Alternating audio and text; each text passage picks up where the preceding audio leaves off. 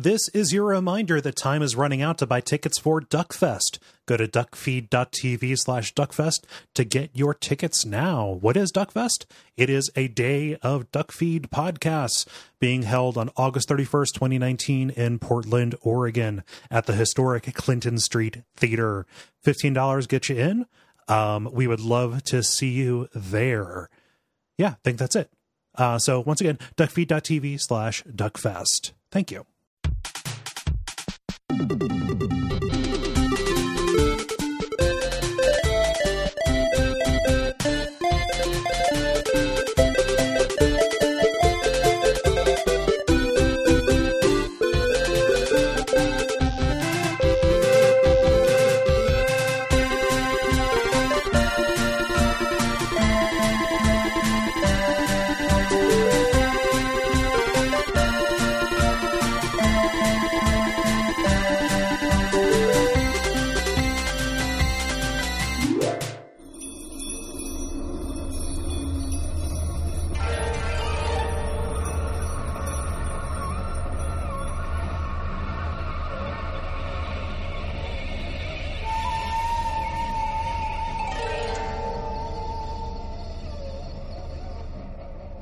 My name is Gary Butterfield. My name is Cole Ross. And my name is Peter Bemis. And you're listening to Watch Out for Fireballs. It is a Games Club podcast. And this week we're talking about Way of the Samurai, which is an action and adventure game developed by Acquire and published by BAM Entertainment for the PlayStation 2 in 2002. I'm really sorry, Greta. Didn't mean to startle you. Hey, Peter, thank you for coming on. Thanks for having me. Yeah. Yeah, so Peter has sponsored this episode and chosen to guest on it. We actually got to meet Peter at the Midwest Gaming Classic, which was great. Yeah. Peter, before we actually get into it and get into the episode, can you tell us a little bit about why you chose this game and kind of your history with it, your general experiences with it? So I went through my game collection and kind of went through any games that I replay on any kind of basis that are older than like last gen. And this is one of the ones that came up, and I just remember how much I enjoy it and how much I like replaying it, mainly because it is the game that I find does branching storylines and multiple paths better than any other game I've played, because one playthrough can take 3 hours for some of the storylines, even less, in fact, for the most unusual ending in games. We'll get there. And that's paired with a combat system that is complicated and in-depth, if not perfect, but very, very interesting and pretty unique. Mm-hmm. Yeah. Did you play this initially back around the time it came out, or did you pick it up kind of later in the PS2's life cycle? I picked it up later in the PS2's life cycle. I didn't have a console for a very, very long period of time. In fact, my favorite game of all time is the second episode of WoF, which is Myst. And for a long time, my two gaming consoles were a PC and a spinach head Game Boy. So, Oh yeah, yeah. That's this is a game I think that actually probably does a little bit better if you come to it a little bit later. Like I remember reading reviews of this and kind of learning its reputation shortly after I had played it. I played this when it came out, and memories are fuzzy because it was almost 20 years ago. But trying to, I definitely didn't get the full depth and didn't get it at the time. And I would not be surprised if a lot of people kind of like didn't get it, at the time. So having a little commentary and a little bit of history on this is going to make it all that much easier to enjoy and appreciate, I think. Yeah. The structure of this game is really forward looking, or at least it pulled from something that would eventually come into vogue. This does adopt a little bit of a visual novel style structure, right? In terms of having branching paths and, failures, giving you the information that you need to ultimately get to success. That would come into vogue in kind of mainstream games much, much later than this came out. Mm-hmm. Yeah. Yeah. Yeah, and it's interesting to take that structure and marry it with a non-visual novel genre. Yes. Like this is an action game primarily, right? Like the I was surprised, and again, my memory was totally untrustworthy about this, but revisiting it, I was surprised by how much time you spend fighting in it. Yeah. Like it is largely an action game, like largely a character action kind of fighting game, almost like a, to me, and I know that this is just me being me, like the structure of visual novels is not the part that I don't like. Like I would rather, I think I find this more engaging personally. Yeah. Like it's a way to get that structure that I like without, having to learn about a Japanese high school and what goes on there, like what kind of clubs people are doing and what kind of crushes people have. I just, I don't have to pretend to care about that to get to whatever the twist is. And I love it, so it's really great. Yeah. I'll be able to be more of my authentic self. Yeah. With that. So yeah, it's a good choice. Cause it is, one of the things for Watch Out for Fireballs, as the show has gone on, we have widened our definition of the kind of games we choose to cover. But one of the very early values, and I'm sure that there are like instant messenger and email conversations from me and Cole talking about this quite a long time ago, in 2012, 2013, talking about how we want to keep doing these kind of like cult classic-y kind of weird games, like that. And this is a strange game, and it is definitely a cult classic. It's not, a mega hit. It never actually took off. It was never a huge hit. Like the series never got huge. It is this very interesting kind of unique little branch on games. Yeah. And I love giving attention to stuff like that.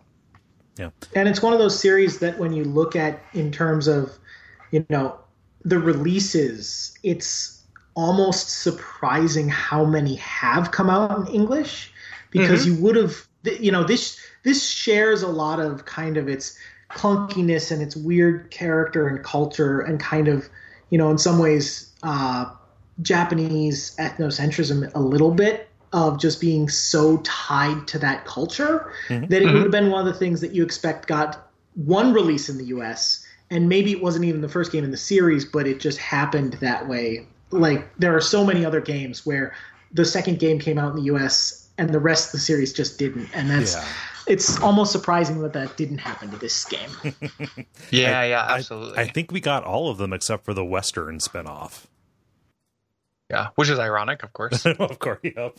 The other thing, kind of piece of this too, an interesting comparison series to this, and who is also involved in this other series is Tenchu, right? Like Tenchu got passed around, but Acquire did the first Tenchu game, and they are both attempts to kind of holistically model a Japanese cultural archetype. Yeah. Right? Like this is not just samurai fighting, it's also being a samurai, doing samurai things. Tenchu was not just ninja fighting and stealth, it was also working as a ninja and doing these kind of like setups and using these tricks and stuff. Ninja's trick. So you end up with this company that's definitely kind of a value of theirs, and they both series have kind of similar levels of like cachet, where they are cult classics, not huge crossover hits, never quite made the big time. Yeah. So yeah, it's neat. And then they did the What Did I Do to Deserve This, My Lord series, which I don't know very much about. Oh, the Batman series. Yeah, the Batman series is their third kind of thing that also didn't really break through. Right. Like what a like awesome, like great little like also ran dev. It is a Sunsoft for the 32-bit era. Yeah, very Sunsoft. And when you picked this, I think maybe you solidified the choice at Midwest Gaming Classic, and it was perfect because this was being sold at the table right behind our booth. So I just turned around, grabbed it, and gave them the money. Bought one. Yeah. I did emulator on this bad boy because I didn't have that. So as we mentioned, emulation not a crime. Right. I mean, technically, it can be a crime. I was going to say. But not a moral crime, which are the kinds of crimes we're concerned with. Yes. Here on Watch Out for Fireballs.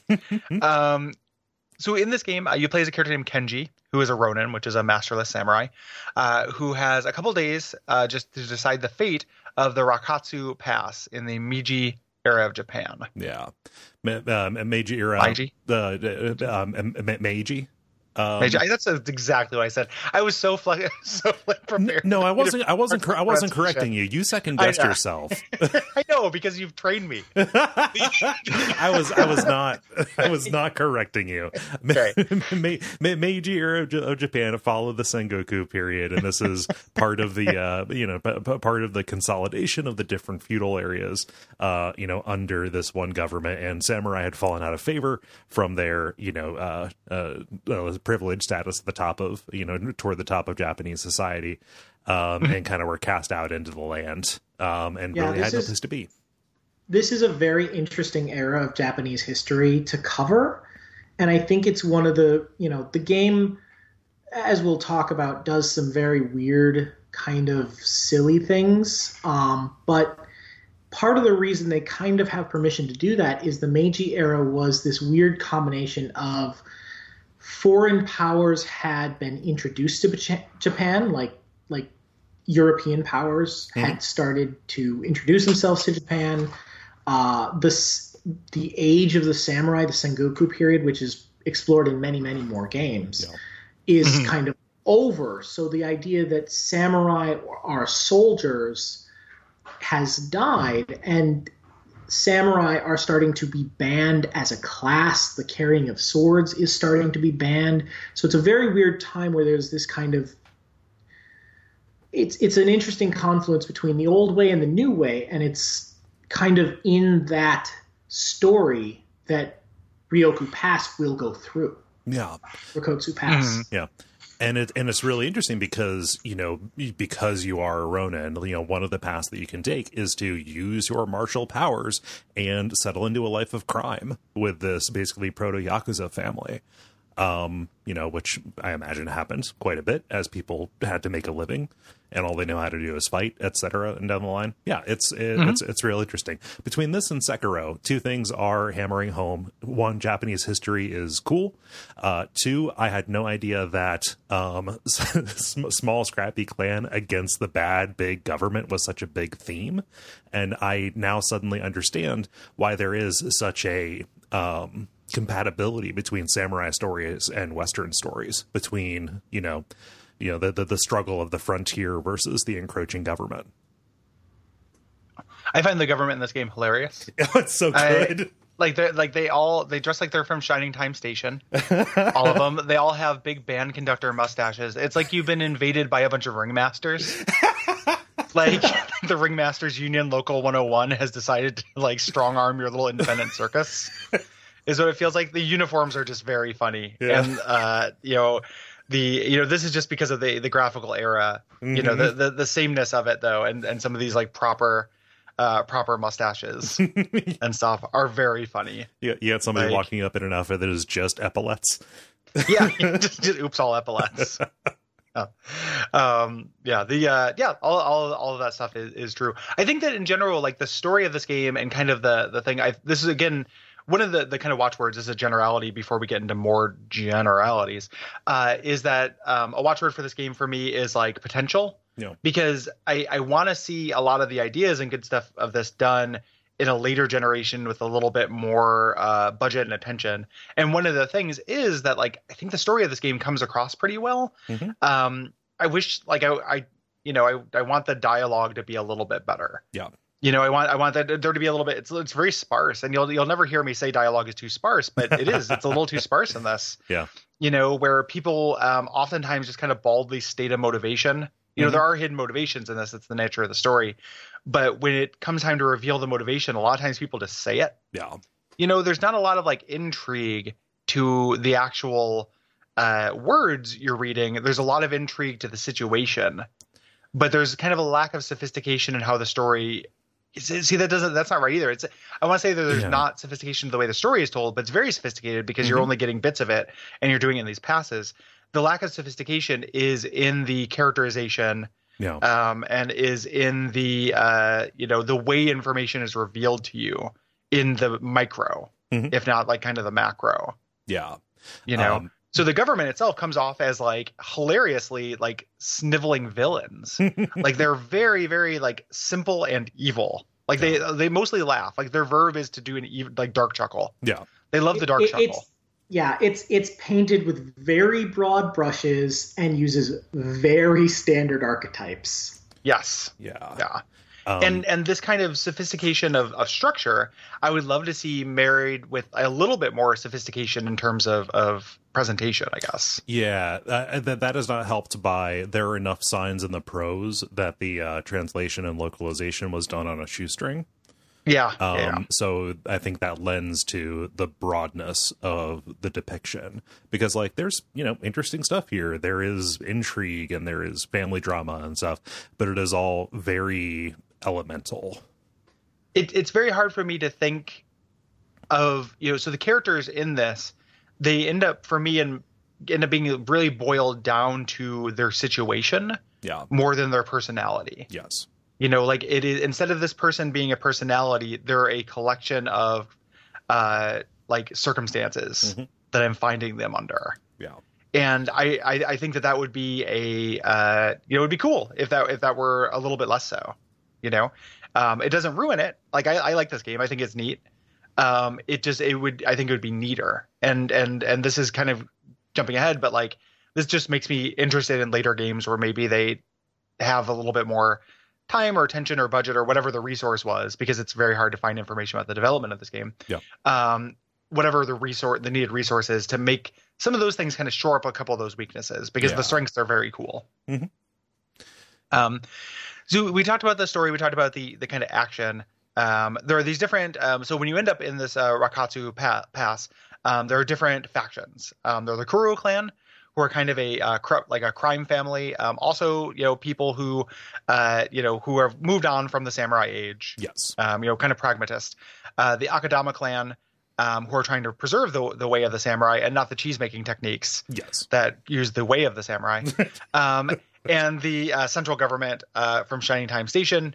And then there are also a handful of innocent townspeople who kind of represent the stakes. Yeah, you kind of have to. It's a bit of an informed kind of situation. You have to believe that there are more than two people who live in this town. Yeah. Yeah. Kind of abstract. And more than three places in this town. Yes. It's that kind of thing. Like there's a lot of abstraction going on. I don't mind that either. No, actually I enjoy that. But I was pleasantly surprised at how kind of densely packed this was in terms of not having an awful lot of like places. Just a bunch of different stuff can happen in those places at different times. But yeah, like the structure of this game, it branches as you side with one of these forces and kind of tip the balance of power over the course of these 2 days. So like right away at the start, you're offered a choice. Do you save this woman who is being harassed and abducted right when you walk into town? Do you join one family or the other or both? Things like that. And something that's neat is the dialogue system in this game allows for you, like you opt in to interrupting or responding in certain situations in dialogue scenes. That is so good. Including in combat, which is they editorialize cool. Actually very well in that first fight. Yeah. That you can interrupt combat by trying to talk your way out of it or give up. Or you can like trick somebody and give yourself a little bit of an opening. It's really neat. Yeah, that's incredibly cool. Yeah. I love that. I also love, so there's a couple things at play here. One is that you are consistently making decisions with imperfect information. Yes. You're not really meant to, like, eventually your experience with Way of the Samurai is to play it multiple times to either, do the collection thing, which we'll talk about, or get through and get the different endings. Mm-hmm. But on your first playthrough, you're dropped in blind, and it is a pretty pure role-playing game. Like, Kenji has no personality. Right. That you don't give him. Mm-hmm. Kenji isn't a character. Right. Very unusual, right? Like, that is very much like a value that you see in kind of immersive sims or CRPGs or something like that, where, like, I am just here to, Cecil in Final Fantasy IV is Cecil. Yes. No matter what. And, I'm blanking on it and people are going to shoot me. The gentleman in Yakuza.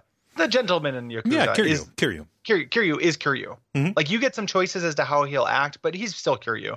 You know, Kenji he's a blank slate, and he's a very blank slate, and that's super cool. Mm-hmm. And the other, like, so that's very subversive. The other subversive thing, you know, you talk about that kidnapping at the beginning. This plays against your instincts as a video game player. Because as a video game player, you want to save the person. Mm-hmm. Like, hey, I'm going to save this girl. Like, that is the right thing to do. And not only is it the right thing to do if I'm actually role playing, it's the right thing to do in the context of video games. Yes. You know, I'm going to save the princess. Like, this is what video games do. Yeah. It's not how you get the best ending of this, though. No. Like, little things that you need to do either to get the information to succeed and accomplish your goals, or to actually accomplish your goals, involve subverting the things that you think you should do as a game player. Yeah. And that is like really fucking neat. Yeah. Neat. It is also a really good kind of like lesson, you know. So Subahachi, the person who is abducting Suzu at the beginning of the game, he could be your first non-tutorial fight. That's not necessarily great, because as a named boss, as you know, as a named enemy, he's pretty difficult. Like, not the hardest of the fights, but like if you're walking in with an unupgraded sword and an imperfect knowledge of the way the combat system works, you're gonna fail, and you can you can beg him off, or you can die and start over again. But like that is a way for them to teach you that, like, the most obvious, you know, quote, right thing to do, you know, is not going to yield you what you think it will. Mm-hmm. Well, and the Subahachi fight, which I think for most players will be their first non-tutorial fight, mm-hmm. because it's right away, because game over in this means try again from the beginning. Start over. Yeah. I actually think it's kind of a really brilliant bit of tutorializing, because one, Subahachi will stop fighting you and offer to let you surrender once you go down in health a little bit, which is pretty great. Two, there's a radish field behind you. Oh yeah. Yeah. And if you move to fight there, anytime you kick you kick items to pick them up. Mm-hmm. And if you try and pick up by kicking food while you're in combat, you just eat it and regain health instantaneously. So it actually becomes a very manageable fight if you lure Subahachi into that field, so that, you know, you can just drop a kick every once in a while to, you know, nom a radish. I renamed my character Daikon Donnie. No, I didn't. That would be that would have been funny if I actually did that, but I just thought of it as you were talking, Peter. I'm sorry. It is a great little bit of signaling, and there's always this moment, this kind of like head fake moment that comes in video games where you can't tell if something is bad or it's trying to signal you that it's not using the language of video games. Yeah. You know, like, and this is one of those things where it's like the fact that I could see a lot of people, you know, part of the reputation or like the lack of breakover success in this game being from people who did this fight first, didn't know how to kick vegetables into their mouth, because that's not part of the regular tutorial. It's part of the weird screenshot advanced tutorial.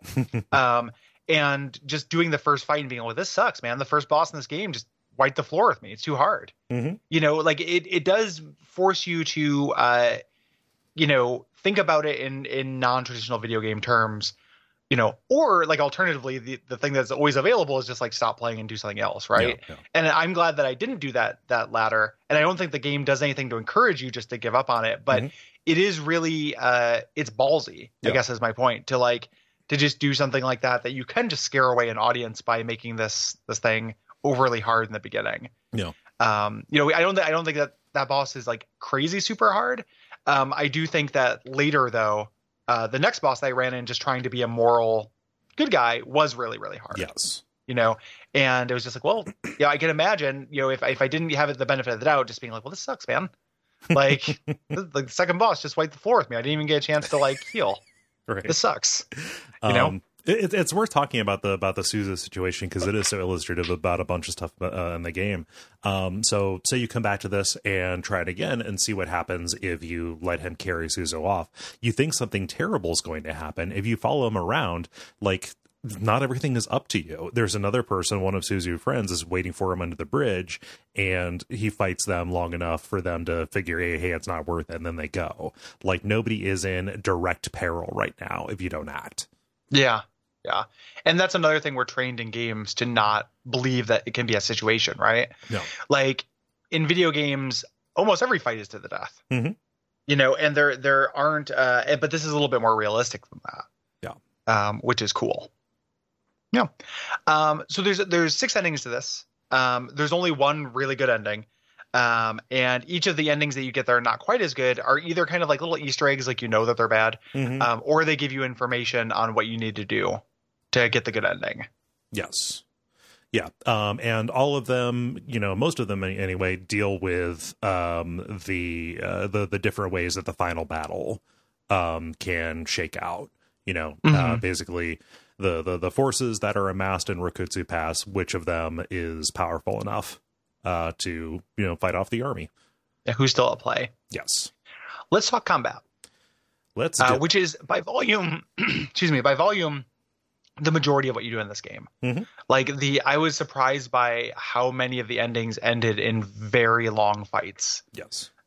You spend a lot of time fighting in this game. So it is a thing where if the structure of the visual novel part of it sounds good to you and you are not an action game person at all, like maybe be a little bit wary because you do spend a lot of time fighting. I think by volume, this is a character action game. Yeah. Basically. You know, it is you have a lock on, you have a strong attack, you have a weak attack, you have a block, you have a low damage kick to kind of break stalemates or start fights, you know, which will go through a block.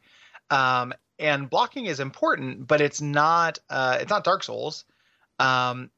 It is the star of the show is this pushing and pulling system. Yeah. That is like the unique way of the samurai thing that carries forward into the sequels as well. Yeah. So whenever you block a weak attack or whenever you perform a weak attack that is blocked, you are given the option to kind of do a little bit of an aftertouch on it, either pushing or pulling, which is done by tilting the analog stick toward or away from the enemy. And depending on which weapon you have and which stance they have, or you know, weapons and stances and relative effectiveness of the attacks, either one of those will result in somebody being off balance, which leaves them wide open for a strong attack.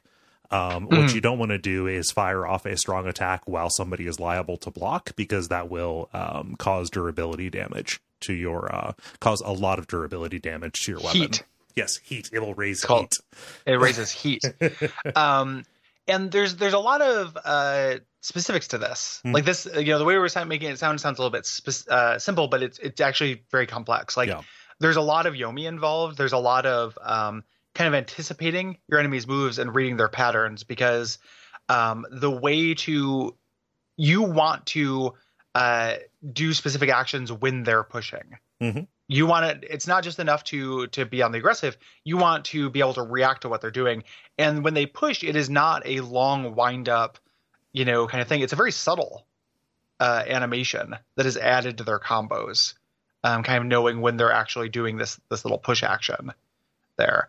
There's also the system that I only really read about. I didn't engage with very much on my time. And this is my fault, just because it just didn't come up, but a wasing things, which is super cool. Yeah. I love the idea of this, where you can gain through play, like you gain immunity to certain moves, and it is basically like, you know how to counter that. Yeah. And your character, the player doesn't need to know how to, because the character just knows how to do it. Yeah.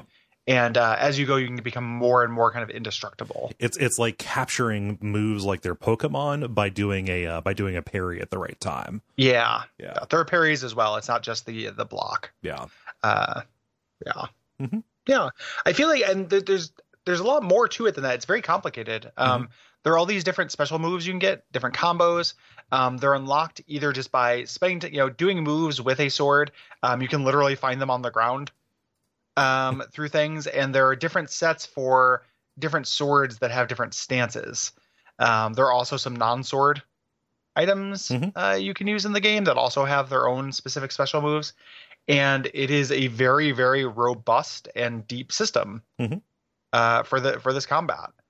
And what's kind of interesting about it is that engaging fully in it is at least partially opt-in. I stuck with, best sword available. I had the best stats that I had, and eventually got a move that was, I don't remember the name of it, but it's kind of a two-handed long range thrust that would occasionally impale an enemy and allow me to stick them on the ground for an attack. That's a bit of a trap though, because that will take one whole durability nodule off your sword if you do that. Yeah. Well, the I didn't lose it from just doing the stab. Either the sword I had enough durability to weather that. That only happens if you follow up with a kick. Gotcha. Yeah. I did not, regardless of which, I spammed a thing.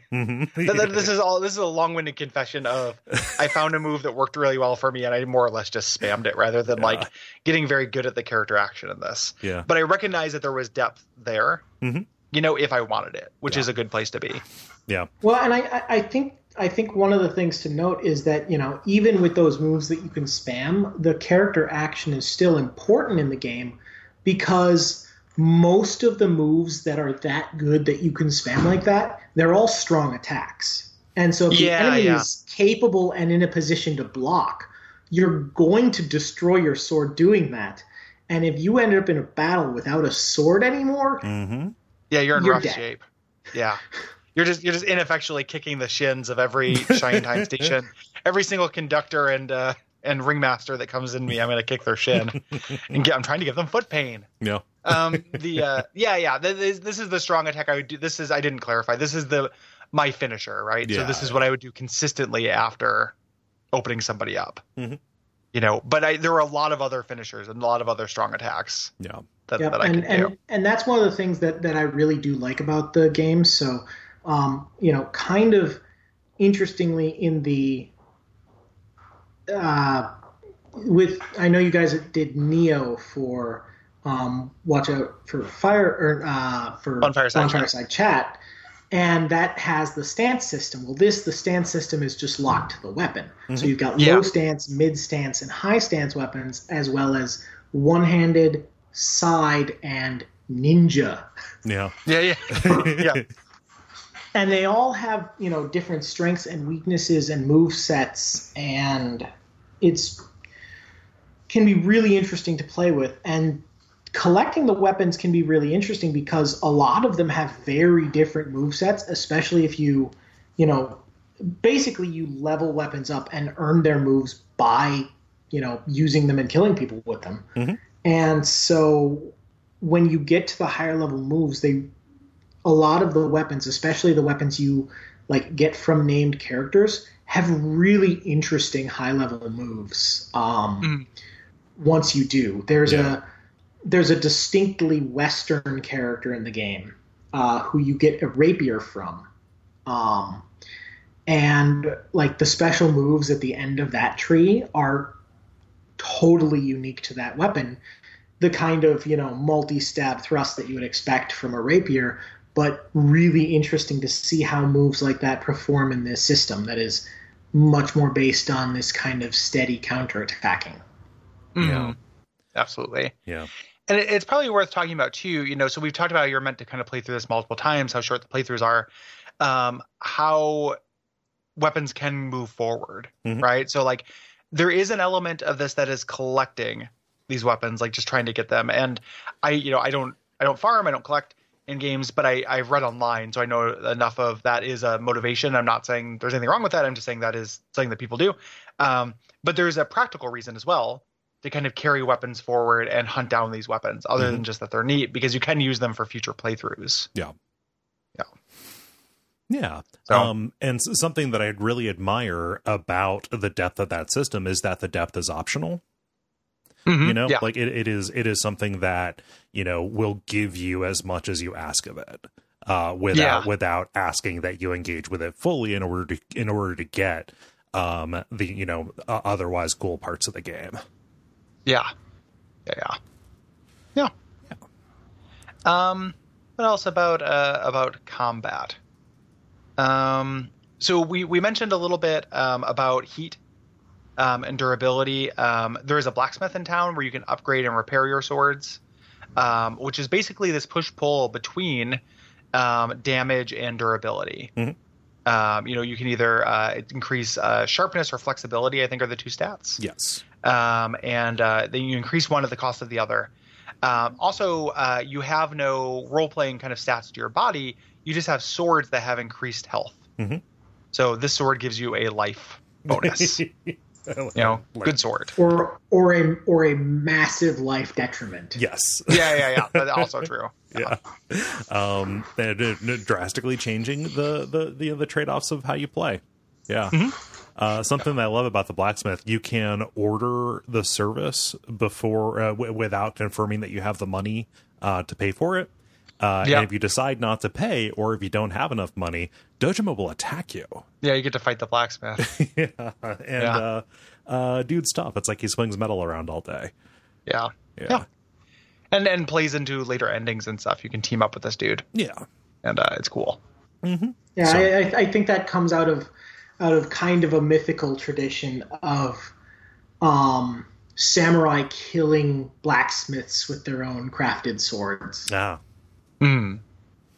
That's really one of those tropes of the samurai era is there's this, great blacksmith who can make the finest blades, and somebody goes to him and commissions this amazing sword. They take it and they say, well, I can't have you making one of these for anybody else.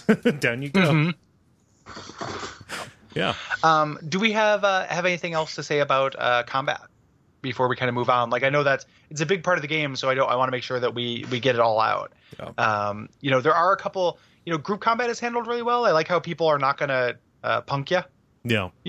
Like generally people just kind of pair off, and you'll end up in these big group combat scenes where your allies will pair off and you'll pair off. And it actually does a pretty great job of like simulating a lot of individual sword fights, happening at once, as opposed to just you being, flanked, like gang flanked. Right. By a bunch of people. I like that. Yeah. Of it as well. Something that I really enjoy about the combat in general, just on a macro scale, is the variety of different kinds of fights that you have.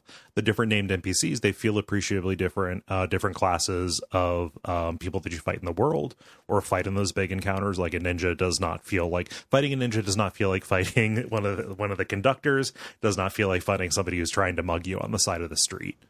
Yeah, or someone you're trying to mug. Oh yeah, true. Yeah. Yeah, the only other thing is, like, with the variety of weapons, you have kicks, and you always have kicks. There are also weapons that have grab attacks. Many of the ninja swords just have a shuriken move, where you just throw shurikens. Nice.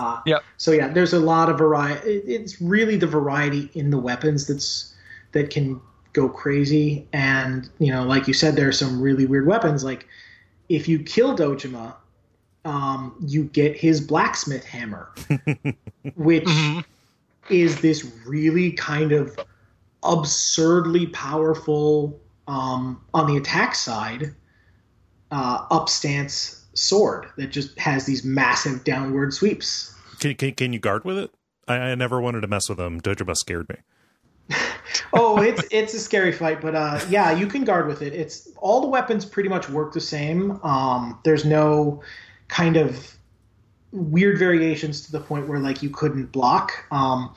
For example, there's one weapon in the game that they will not give you, which is the gun. There's one character that attacks you with a gun, and you can't get it because I guess they couldn't figure out how to implement that into the system. Yeah. Because I think in future games they do give you stranger stuff like that doesn't block or is a gun. I wouldn't be surprised if you got like a razor umbrella in like the later games based on what I've seen. Yeah. Yeah. Yeah. All of that stuff is neat. And one of the things you said something there, Cole, that unlocked something for me. In terms of thinking about it, is you were like, oh, I didn't want to mess with him. But I think that there really is a cool little bit of this game that is about starting fresh, right? Yeah. So, like, I talked about mugging people. Ordinarily, I would not want my canonical playthrough to involve mugging. Like, I'm not going to do that. Like, I'm a good guy. But the freedom of playing this over and over does kind of allow you to be like a real shithead and just see what happens, because you're always going to wake up with this clean slate. Yeah. The next day. And I think that's a really neat feeling. And making that iteration loop be just a couple hours is really cool. It's not like playing, Torment and then putting in 50 hours and then seeing what happens if you're an asshole. Mm-hmm. You know, it's like, I put in 90 minutes and now I'm an asshole, but I'm just going to erase it. I'm going to clap my hands, and the next playthrough I'm going to be good again. You know, and I absolutely think that is the biggest strength of this game, because I have tried to play Mass Effect as a bad guy, or I have tried to play Jade Empire all the way through as Closed Fist. And basically I get to a point where I just go, I have played this character too long and you're asking me to be too much of a dickhead that I cannot do this anymore. And so I really like that the iteration loop on this is so short that it supports both, you know, doing weird stuff, being a dickhead, you know, and it supports a multiple ending system much better than, I mean, I'm sorry, if you have more than 2 endings in a 50-plus hour game, I have no time for one of your endings. That's just one of those things where I go, you know, this is the way to do multiple endings. And if you want to do more and more with this small iteration loop, because it's super cool to be able to see all the angles and see, you know, and one of the things that you mentioned earlier, you know, in the very beginning of the game, Suzu gets taken, and if you don't interfere, she gets saved by another person. This game moves without you. And so one of the really cool things with the multiple iteration loops as well is getting to see what characters were doing off screen. You were somewhere else doing something else. And having those things move on your first playthrough and then going, I wonder what they were doing that led to this result, and going back and align with that faction so you can see what they're up to is really cool. And yeah, those short iteration loops are just the strength of the game. I want to see more games that are like, no, this has 50 endings, but each one's an hour. An hour game, or an hour and a half for the best endings. It's like, I'd want to play that game. It says a lot that this game has that structure, and I don't hate it, right? Because I hate just being asked to play a game again to get the real ending. Like, I hate it. Like, I feel like it's demoralizing, and I think it's not that interesting. It's like presented as a very interesting choice, just like, oh, but what if you did it differently? Just play the whole thing again. And every game ends up forcing you to do a lot of the same things you've done before, and they're not different, right? We ran into this with Nier last year, which has a reputation for doing it right, and you still end up just baldly repeating yourself tons. You know, I don't think it's a good structure. This is the game that made it work, because it realized, like exactly what you're saying, Peter, is that like, you know, and just keep it quick, keep it brief. And it ends up being like, even if this was just designed to be played once, it would be noteworthy, because there aren't very many games that tell a movie length story, or like a movie style story in the length of a movie. You know, like that's cool. That's neat. Like it is just experimenting with a micro narrative game like this. And in general, it's just, I'm basically echoing what you're saying. I agree that it is incredibly cool, and that a longer loop would murder this. Like, even if it was comparatively for short, if this was a 7-hour loop and there were 4 endings, fuck this. Like, I would just have such a hard time with that. Like, it just, you know, because there are things that you're just doing again and again and again that you've already done.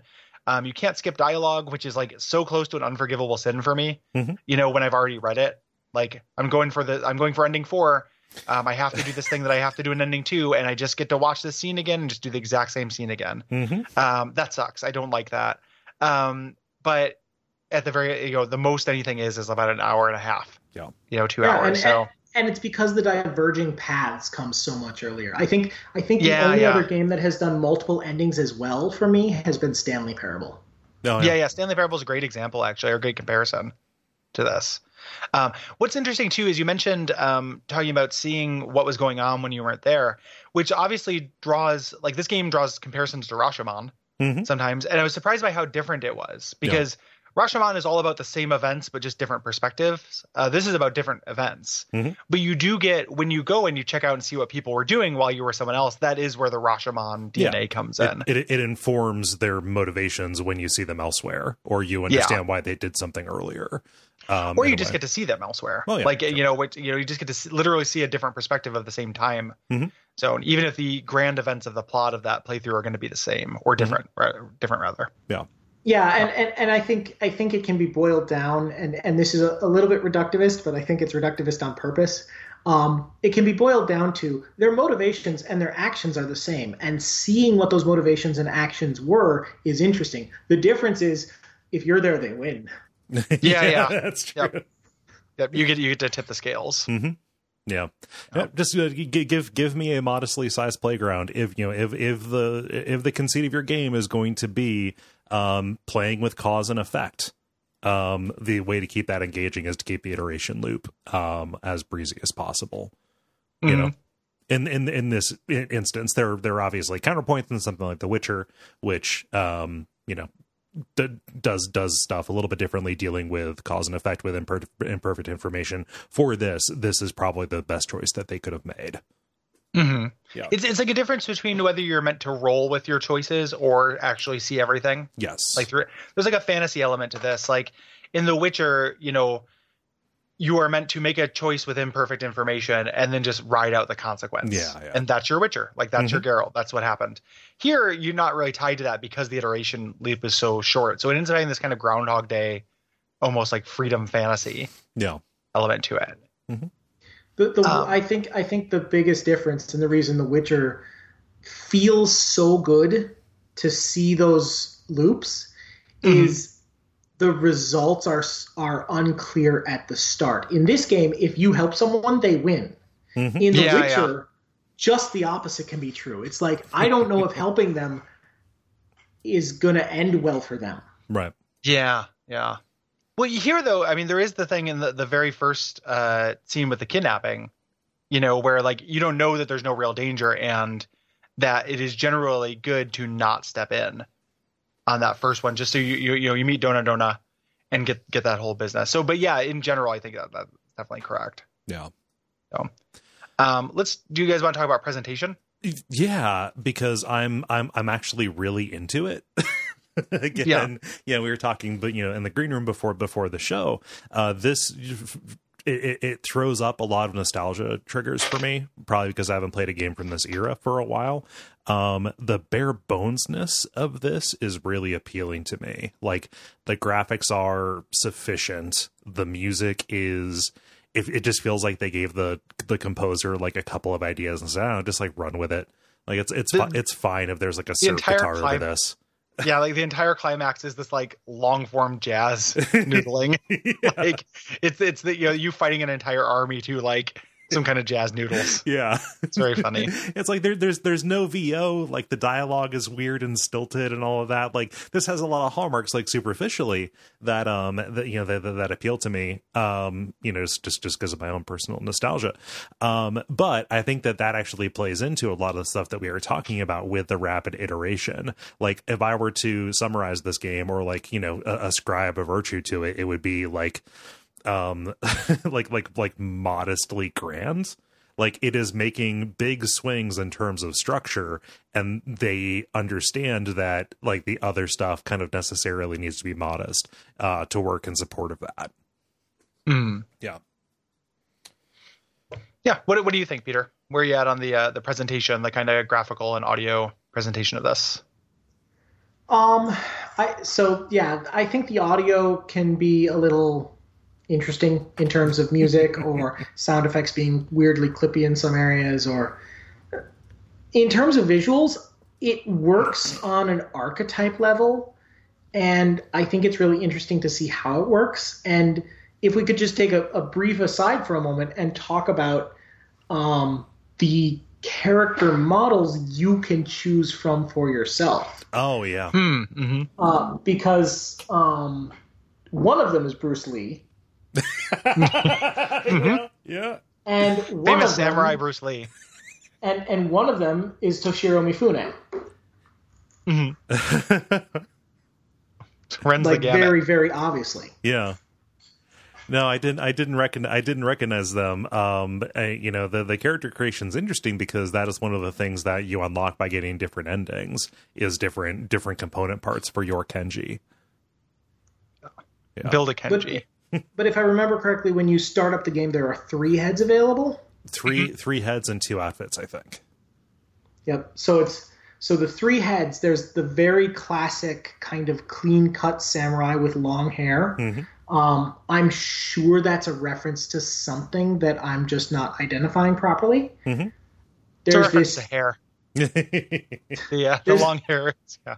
There's the kid one who has very short hair that's kind of slicked back, who seems a lot like Bruce Lee, especially when you watch the intro video and realize that his canon outfit is the bright yellow one. Yep. Mm-hmm. And then there's the kind of scraggly one, which is, like I said, straight up Kenshiro from Seven Samurai. Yeah. Well, so the Japanese version has an unlock. You can do a code, and you can just become the main character from Blade of the Immortal as well. Yeah. Yeah. There's a guy on GameFAQs who is doing the American version of this who is losing his mind trying to find a way to unlock that in the American version. Uh-huh. He's like a Blade of the Immortal unlock in Way of the Samurai Truther, basically. So, yeah, that was the first reference I saw to that, and then looked it up online. Mm-hmm. So, yeah. It was cool. If you didn't, once you unlocked it, roll with the blue kimono that had the crazy like landscape scene painted on the back of it, you're a cop. Mm. Yeah. Mm-hmm. Oh, really? I just wanted a target right on my back. Yeah. In general, I like the audio and visual of this for the reasons that you said. I do want more writing. Yeah. In it. Like I wish that stuff, I wish it leaned a little bit less on like just kind of archetypes and had a little bit more characterization personally.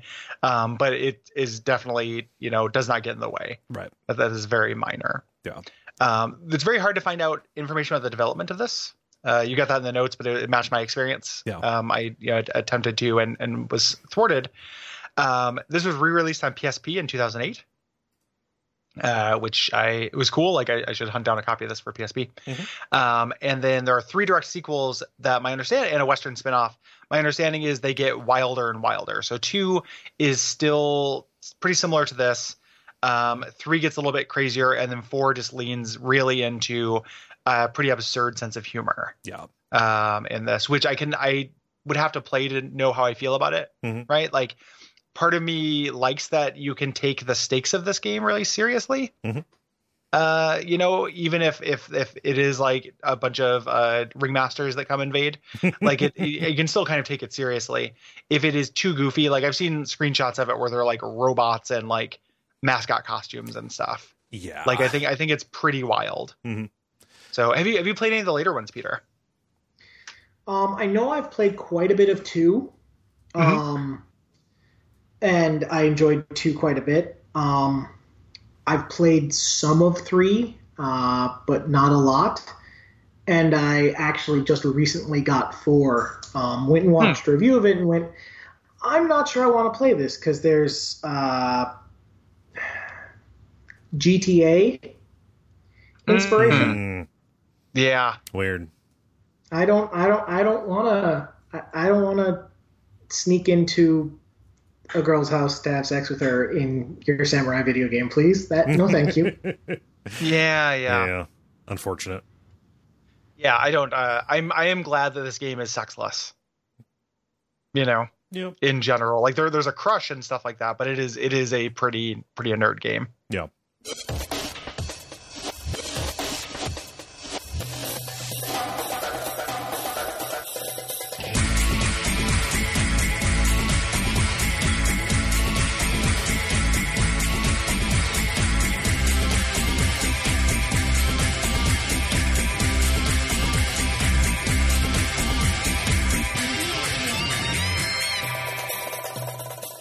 So if we're all ready, we'll get into the main body of it. It's kind of a weird, game to discuss with our normal format because the game is basically what you make of it, and you're going to get all of the stuff we're going to talk about in not the order we're going to talk about it. Basically, there's 6 endings. Some of them are very similar to each other. They all have a lot of overlap. So we're going to kind of try to hit the major beats, of these endings, and kind of explain what differentiates them, and start with the perfect ending because it does most of the things. Yes, this is the most complete ending. Yeah, it's going to take you through all of you have something to do in each of the time periods of both days. Mm-hmm. Yeah.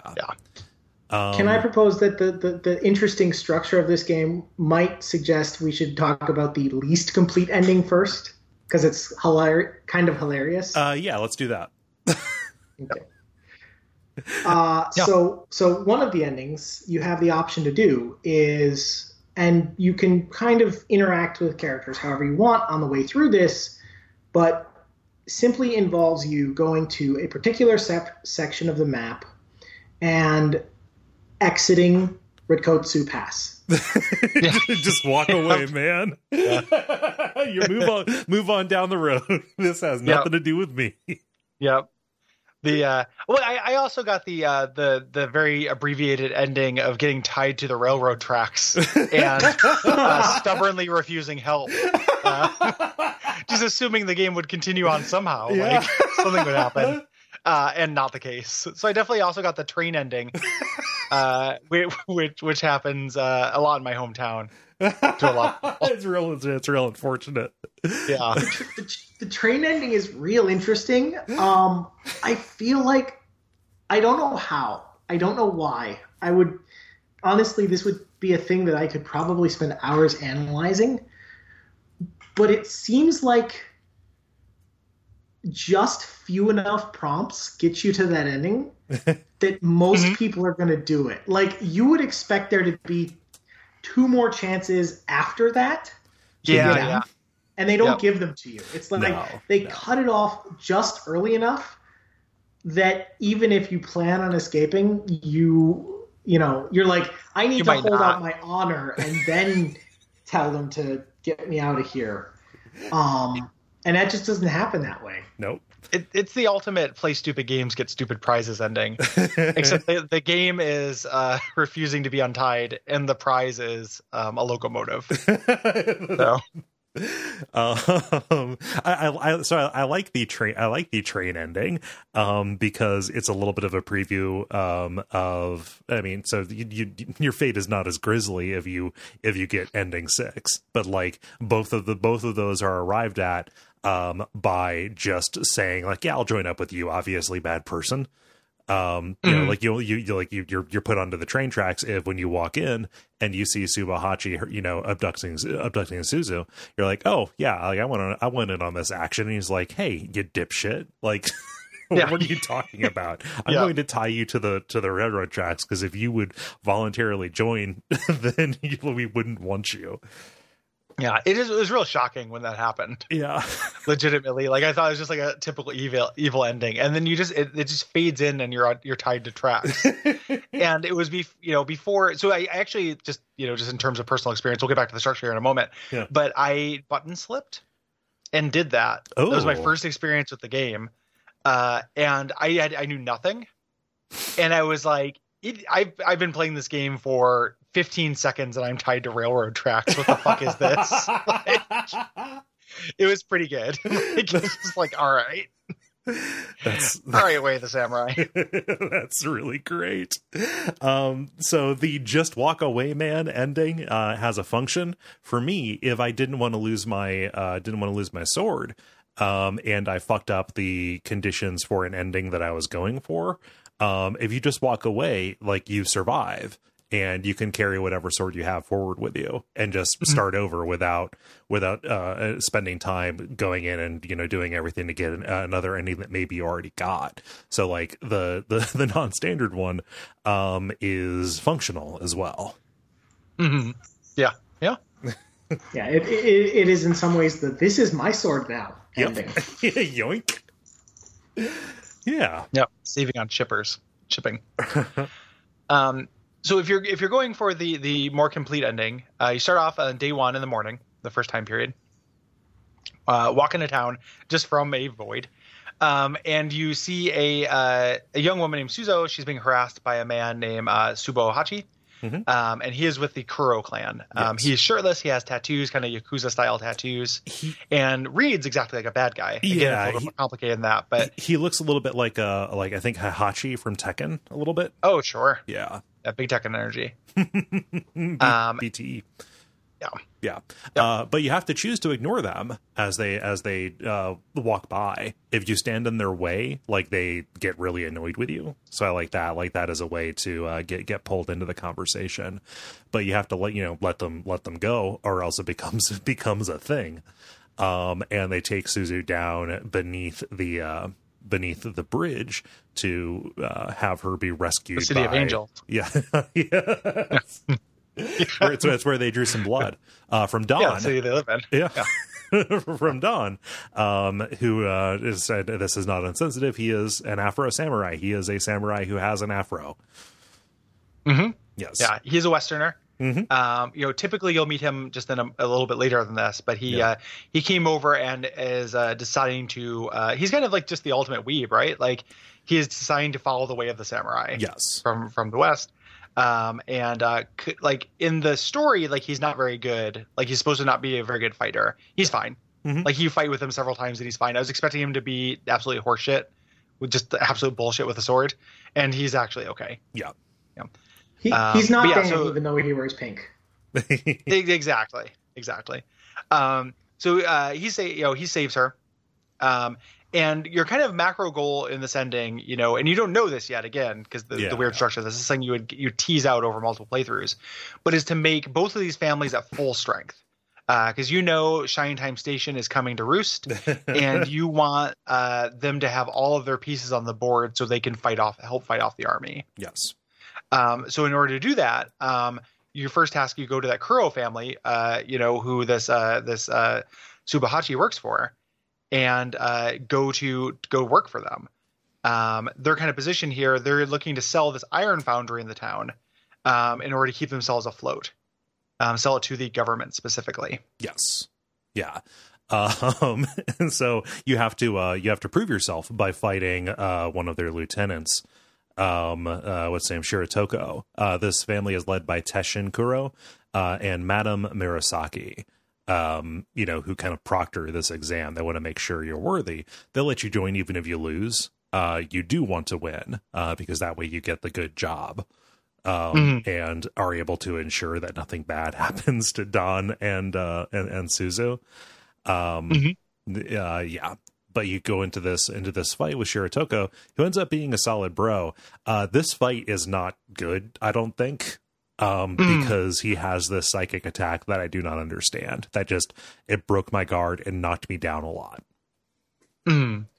Yeah. I generally try to stick up in his face to try to avoid this, but this was still, so I ended up here even on my first playthrough, right? Like, ended up working for them because of some stuff that would happen later. And this was an early fight where I was still kind of figuring things out and was basically flailing. And it wasn't unusual for me to fall down kind of just regardless, because I didn't really understand the combat system. So I did not know what was being done to me to make me fall down. Yeah. But it sounds like that is experienced later as well. Mm-hmm. I never read that attack as psychic. I read it as he was reaching and throwing a needle. He's kind of,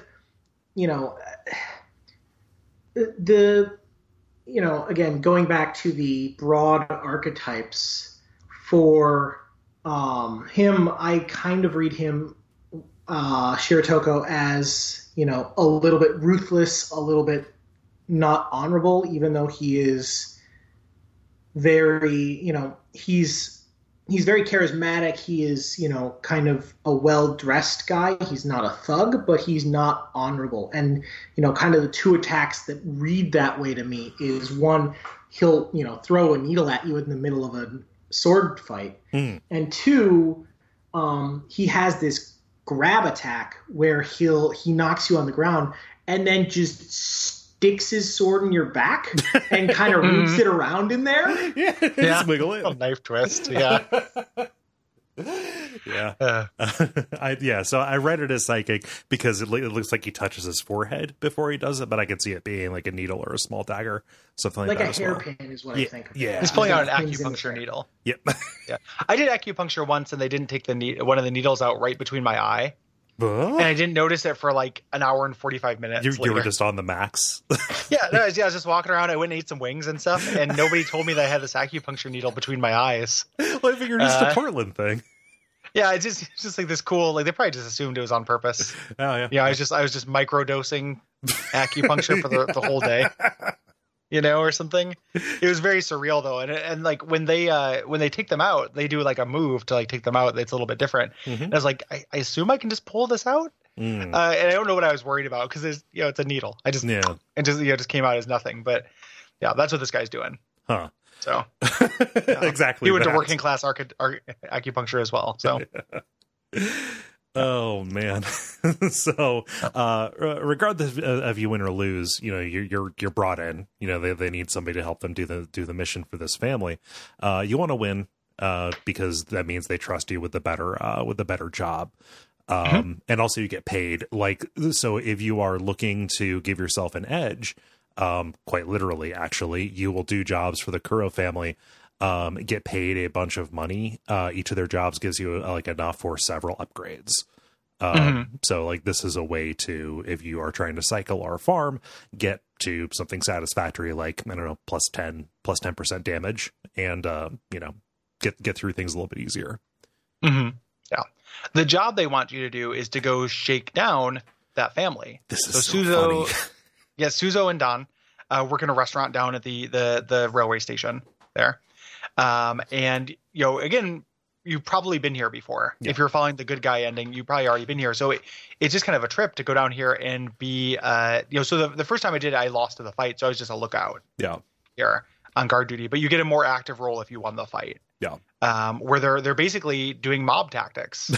Like it'd be a shame if somebody mussed up your table. It's like basically what you're doing here. Yeah. It'd be a shame if somebody, made a mess of your pots and pans. Yeah. This is so funny. Like a clip of this would be classics of game because, you messing with this stuff, you are going around picking up tables and stools and vases and things like that while they are cowering and, kind of yelling at you. And you are, I wasn't able to get the, to get the throw to fire. So it is just me swinging this vase around, trying not to hit anybody. And the sequence doesn't end until every piece of movable geometry is upended. Yeah. Yeah, you just had to take it all out. There's also like a lot of nuance to this too. Like if you start trashing stuff before you're told, you'll get chided and you'll get paid less. Like you want to follow instructions, which is really neat. Like you are working for the mob, do what the mob guy says and only that. Yeah. So, want to be a wise guy? Don't be a wise guy. Yeah. You get a bunch of money regardless. This moves time forward. It is evening, and now you got to go check out the other major power in town, the Akadama family. Yes. Which are down by the rail yard. Yeah. You can go up and you see them training samurai and talking about honor and the way of the samurai, things like that. Their plan is to basically rout the Kuro family by taking their iron foundry. If they have it, they can't sell it. The Kuro family doesn't have any claim in the town. They can go away. And the Akadama family is set to, return samurai to prominence, at least in this area. Mm-hmm. Principal people here are Kicho, and an English woman named Chelsea. Yes. And they've come to the pass recently. Mm-hmm. And you come in, they seem like a band to me. Like the fashion, they're much more fashion forward. Yep. Kicho specifically, yeah. Yeah, like I was like, this is where Streets of Rage enemies are made. Like it just like everybody just seems like pretty hip. Yeah. Here. Kicho is weirdly androgynous as well, or at least I read that specifically from the facial model, and what appears to be makeup and things. Yeah, they're incredibly fashionable. Yeah, looks like a band. Yep. To me, like very much so. You sit in on this meeting, that they have, where one of their soldiers, Karibe loses his temper and threatens to go rogue because Kicho will not actually just do a direct attack on the Kuro. Right. He's like, now is the time. We've been waiting forever. And no, we have to gather strength, etc. This conflict goes outside, and you can leave the fight to Kicho, who will kill Karabe. But you want to offer to do the fight. Yes. And this is, I would venture the part where if you're going to fail in this, in this ending attempt, it will be here, because the fight with Karibe, I found to be ridiculously difficult. Yeah.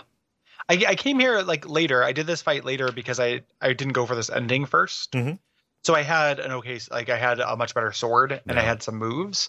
So I don't think I had quite as much problem with that. Yeah. But it is definitely a tricky one. How about you, Peter? Was Karibe a tough haul for you? Karibe is tough. And I think, again, you talk about, these guys are much more fashion forward. They're kind of archetyped as, young guns a little bit. And Karibe is the kind of the unpolitical member of the group that is nonetheless the best fighter. He is the Raphael. Yeah. Very much. So and, it is. And one thing about this faction, they have the best swords. Okay. Like, just all of their swords are cool and do weird things and are interesting. Kicho's is actually one of the just statistically best swords, but Karibe's is really cool, and Chelsea's is actually the one we talked about earlier. She's using a rapier the whole time. So. Yeah, which is really cool. I wish I had gotten the rapier. Like I didn't go sword collecting in this. Is it worth chatting about that just real quick as a kind of a meta goal? Like, this does have that, because when we were in the green room, we were talking about different reasons you might go for swords in this game and try to collect them. Like, it is a unstated meta goal of the game to get all the swords. Like, even if you're doing an ending that you're not going to win, like, you want to, it's we talked about that just walk ending, right? I want to bank these swords, and you can only use one sword at a time. There's no practical reason to have swords you're not using, but you might want to do so for a couple reasons. Like, one is pure collecting, but you had alluded to another reason, Peter. Was that just because of the kind of cool later moves? It's the cool later moves. It's kind of the move set thing. In a fighting game, one thing you can look at as a fighting game, especially if you're playing fighting games for more casual reasons, is how big is the roster. Like, Marvel versus Capcom is amazing for, I would say, 70 to 80% of the people who play it, not because it's some tight, amazing fighting game, but because the roster is big and cool and has tons of different movesets within it that play very differently. Sentinel and Spider-Man are the two most different characters in fighting games, and it's amazing. And you get kind of that same feeling as you collect some of the cooler swords. So, Chelsea's weapon is particularly unusual.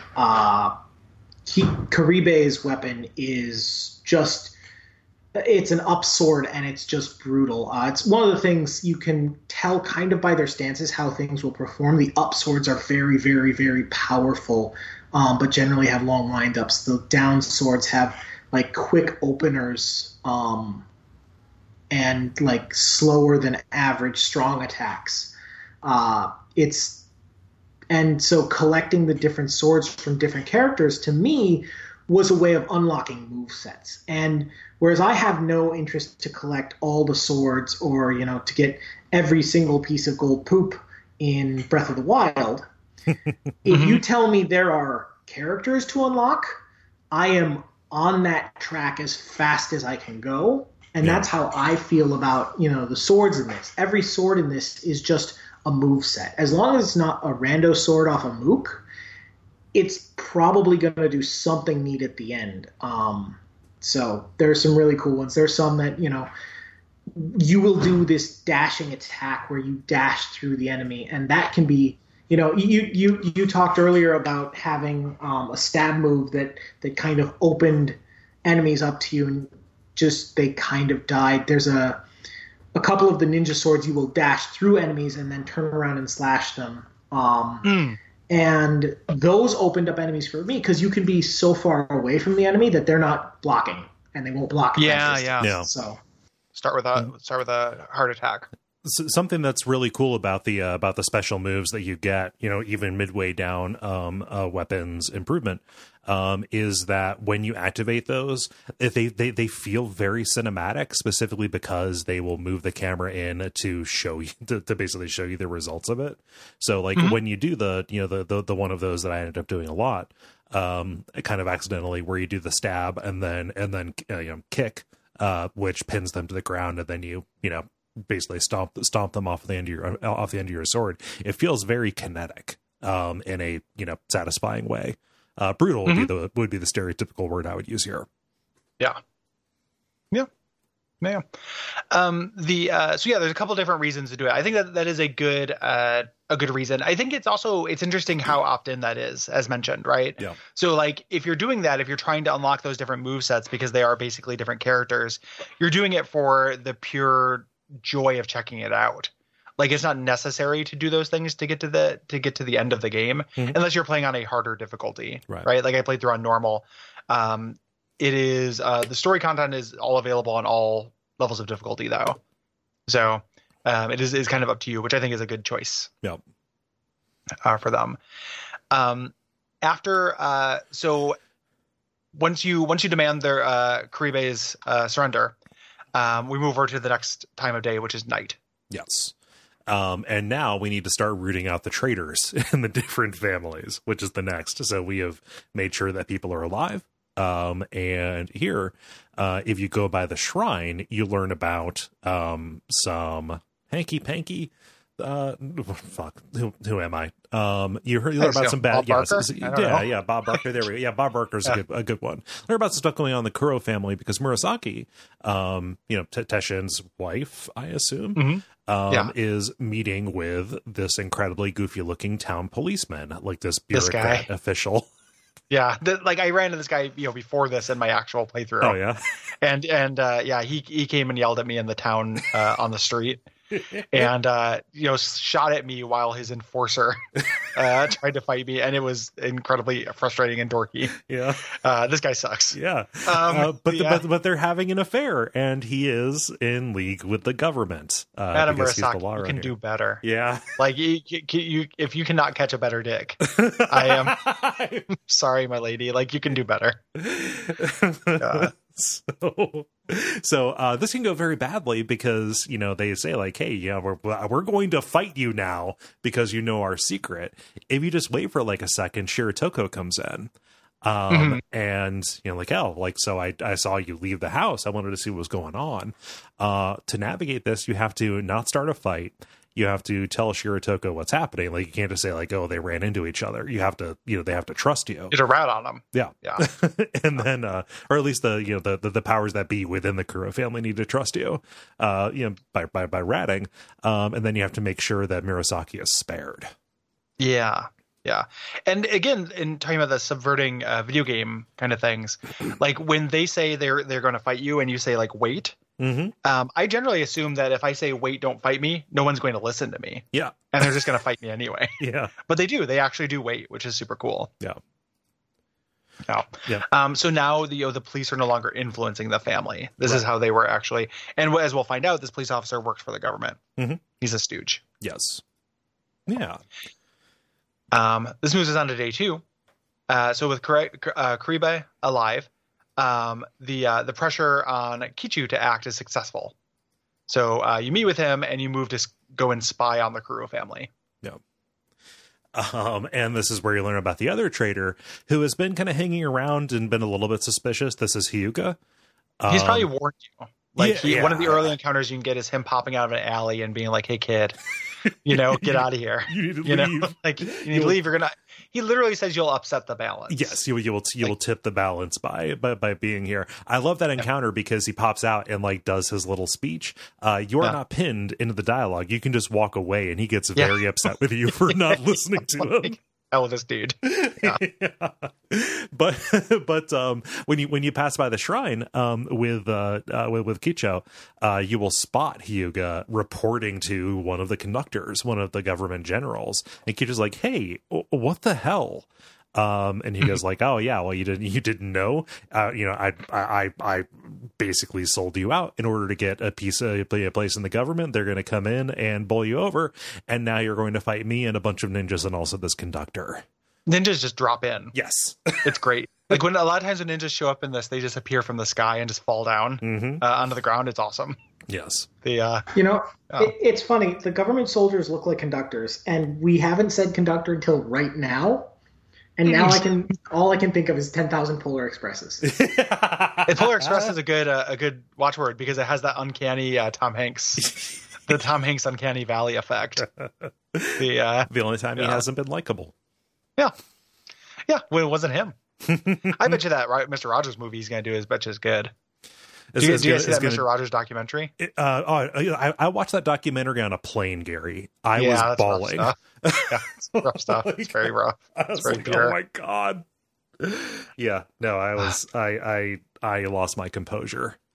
Yeah, very pure. Yes.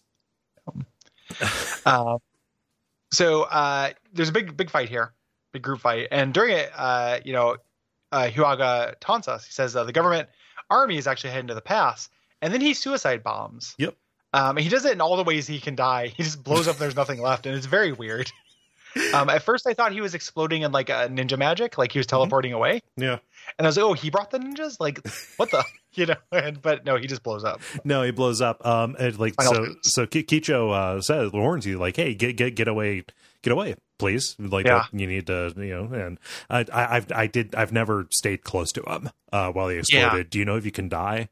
Or have all of us valued self-preservation? I stayed away from him.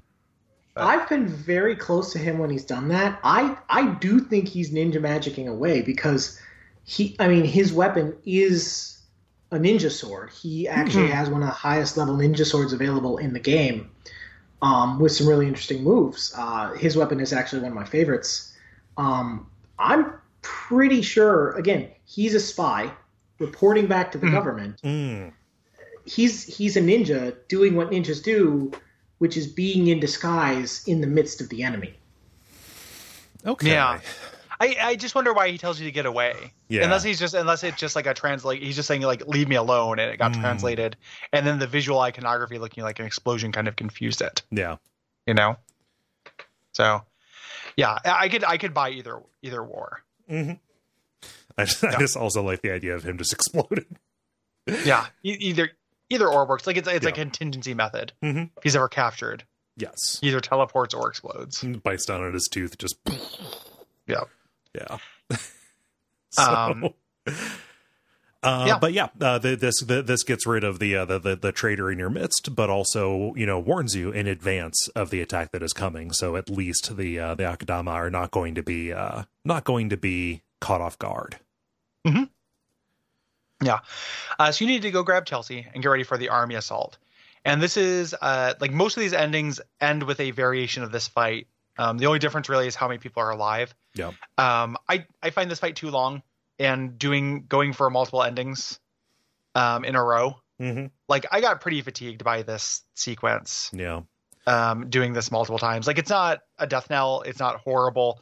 It took me a while to click with the combat in this game. I eventually did kind of get to where I liked it. Mm-hmm. But boy, it's just a long series of fights that are interrupted by a second by meeting a new, government official who like yells their name or laughs at you. And then it's just another fight. Yeah. Like it is kind of weirdly paced. I mean, it's more boring than that. I mean, this is, if this game has a biggest sin, I think this fight sequence is it. Mm-hmm. They're trying to sell the idea that the army is, endless in number, or this is a huge force. But there's literally one named person you run into at the end of like 4 or 5 zones of fighting through random government soldiers, just groups of them. And it's move to zone, talk to friend. Yeah. Government soldiers appear, kill 5. Friend says he can't go on, and you go on. Yeah. Repeat 4 times. across the entire game Well, world. repeat 4 times, then repeat 5 times. Yes, repeat 'cause for you're like doing most all of these the endings. endings. Yeah. Yeah. Right, four zones of killing 5 more soldiers and 5 more. It's just Yeah. And up to this point, the majority of people that you have been fighting for the story have been interesting fights that have had varied movesets, etc. Like, all these government soldiers kind of fight the same, you know? Yeah. Like, the only encounter that is like this is if you go to the foundry on the first day during the day and attack the historian that's there. You have, 100 Kuro soldiers will come after you, and they are all just kind of like regular mook kind of guys. And you fight they're sub mooks, like they're like easiest dudes. Yes. Yeah. It is there explicitly so you can get an okay sword and get some money. Yes. I feel like it's actually like kind of a baldly artificial little like great, like, how can we make you fight a lot of guys in a short time and still fit this game in 2 days? Yeah. What if there's just like a literal clown foundry? The cloundry. Propane maniacs. Yeah, that's the cloundry that is just like 100 dudes to fight. Yeah. This is that's optional, and this is not. And this is harder than that. It's not super hard. But yeah, I don't like it. I agree that this sucks. And also, if you die, you have to start back at the beginning. Yeah, and that's a real bummer. Yes. Yeah. So, there's not an awful lot to say. Like, to say one thing in its favor, which is damnation by faint praise, it is kind of cool to go to one of these new areas and be like, oh, you were an enemy, but now you're a friend, and now we're fighting alongside each other.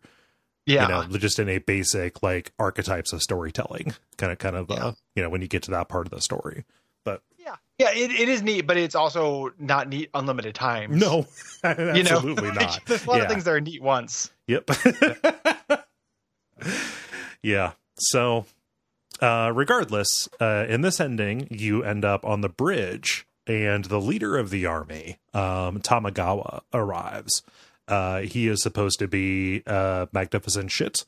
Everybody, in the endings where he dies, he, everyone's like, oh gosh, what are we going to do without him? He was our greatest leader. And the fight with him, I mostly just noticed like this is difficult, or this is a task because he has a lot of health and he doesn't leave a lot of openings. Mm-hmm. Is there a trick to Tamagawa's fight that I just never noticed in the multiple times that I did that, Peter?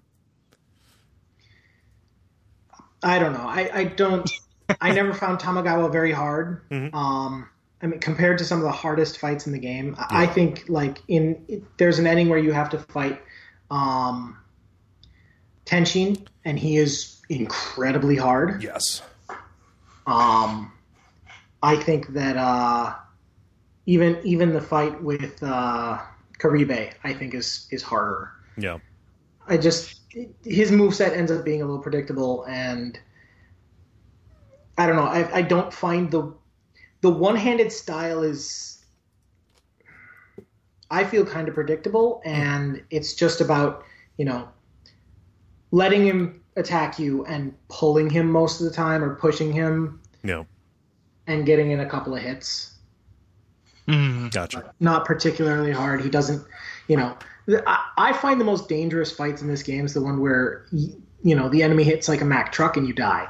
Yeah. Yeah. And Tamagawa doesn't hit that hard. Right. At this point, also, I was favoring, kind of right, wrong, or whatever. Like, I had found a decent HP bonus sword, and was kind of favoring that because I was getting hit because I wasn't great. Yeah. At the combat. So, like, I had a decent HP store for this. So. Yeah. So you once you do enough damage, he runs away.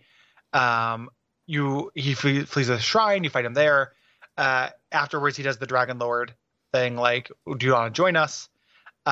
If you join him, you get another ending, which we'll talk about next. But however, you refuse and you finish him off. Yes.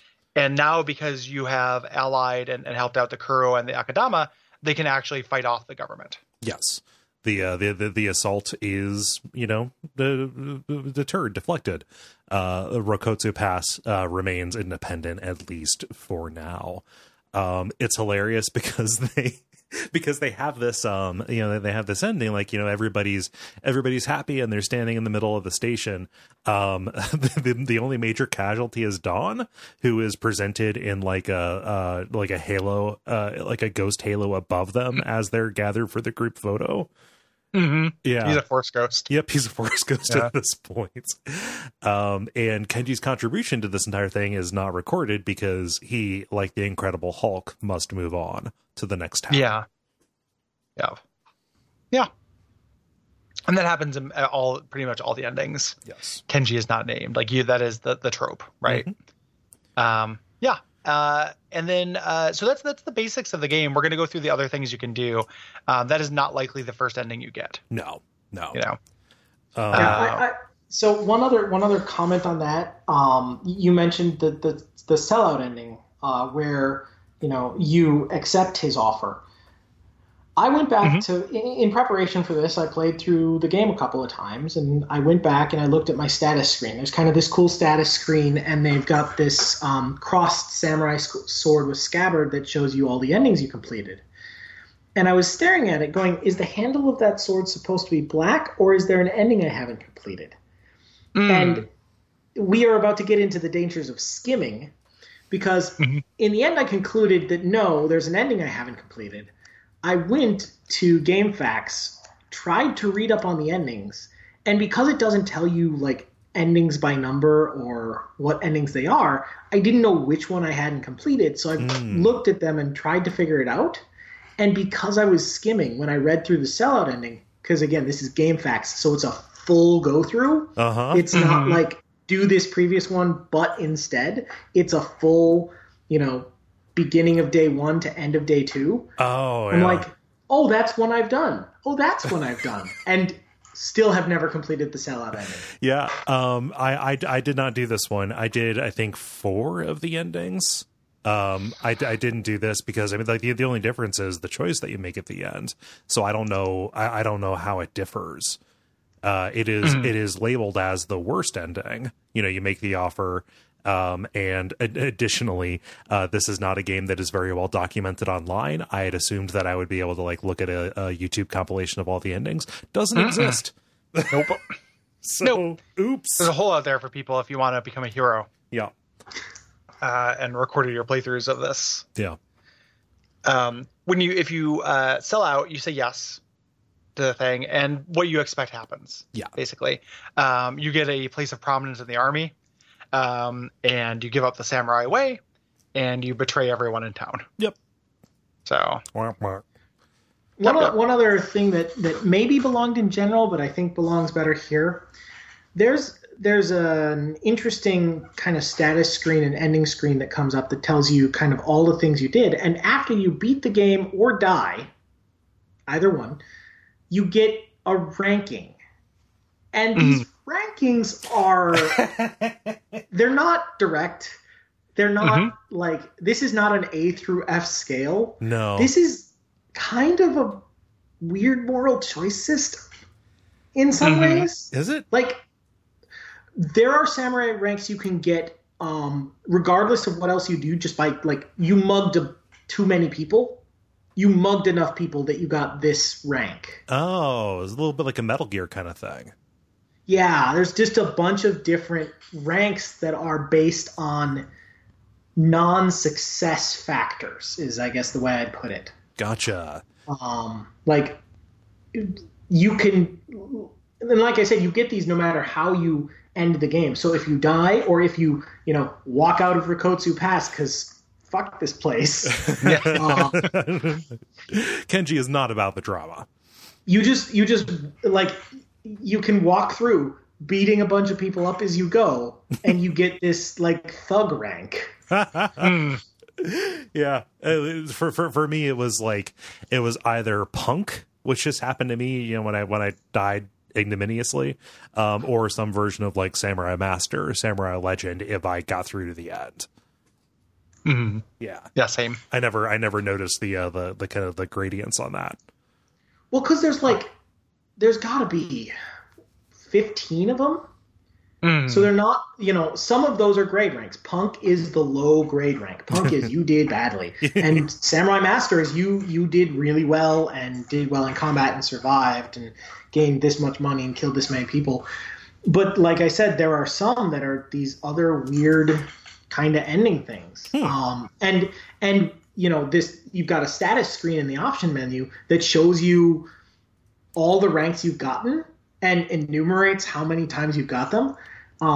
Which, like I said, this is a game that I come back to and replay every couple of years, at least a couple of times.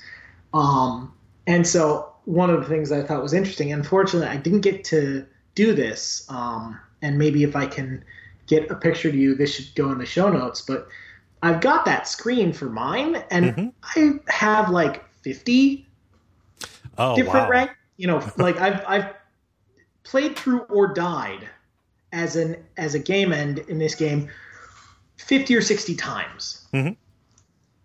Like I said, and that's coming back to it every couple of years and playing through 3 or 4 times.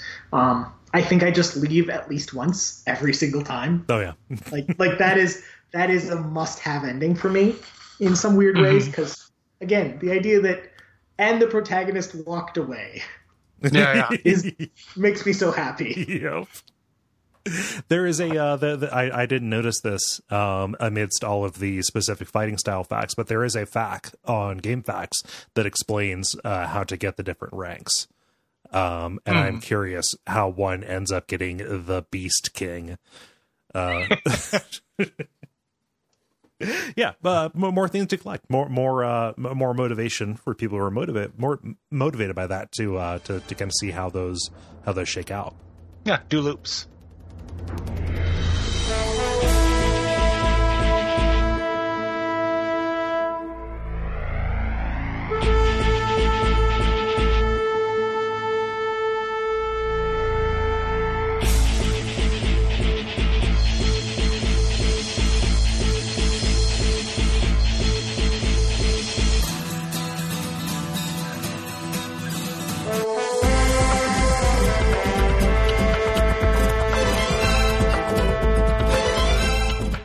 So the next couple of endings we're going to talk about are, you're more likely to get these earlier on than that, and they tend to be kind of incomplete versions of that one we talked about. Yes, the main ending that we heavily enumerated.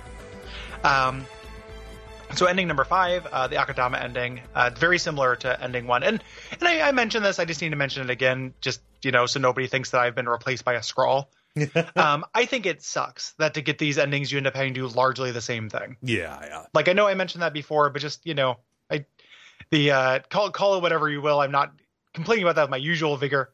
That's the thing. If you remember the 999, Gary, like, it is definitely a thing that I really don't like, replaying something that I've already played. I just feel like you should be able to fast forward through the parts you've already done. This game, it's not as bad because it is such a short loop, and it does move really quickly. But like, I was really feeling it during that ending fight with the army during these things. Like, just like, boy, like, yep, this was barely different. More of this, like this is more, So, and I think that's true to a point. I think the ending fight is egregious, and we've already discussed that. I actually think it's better than you're saying.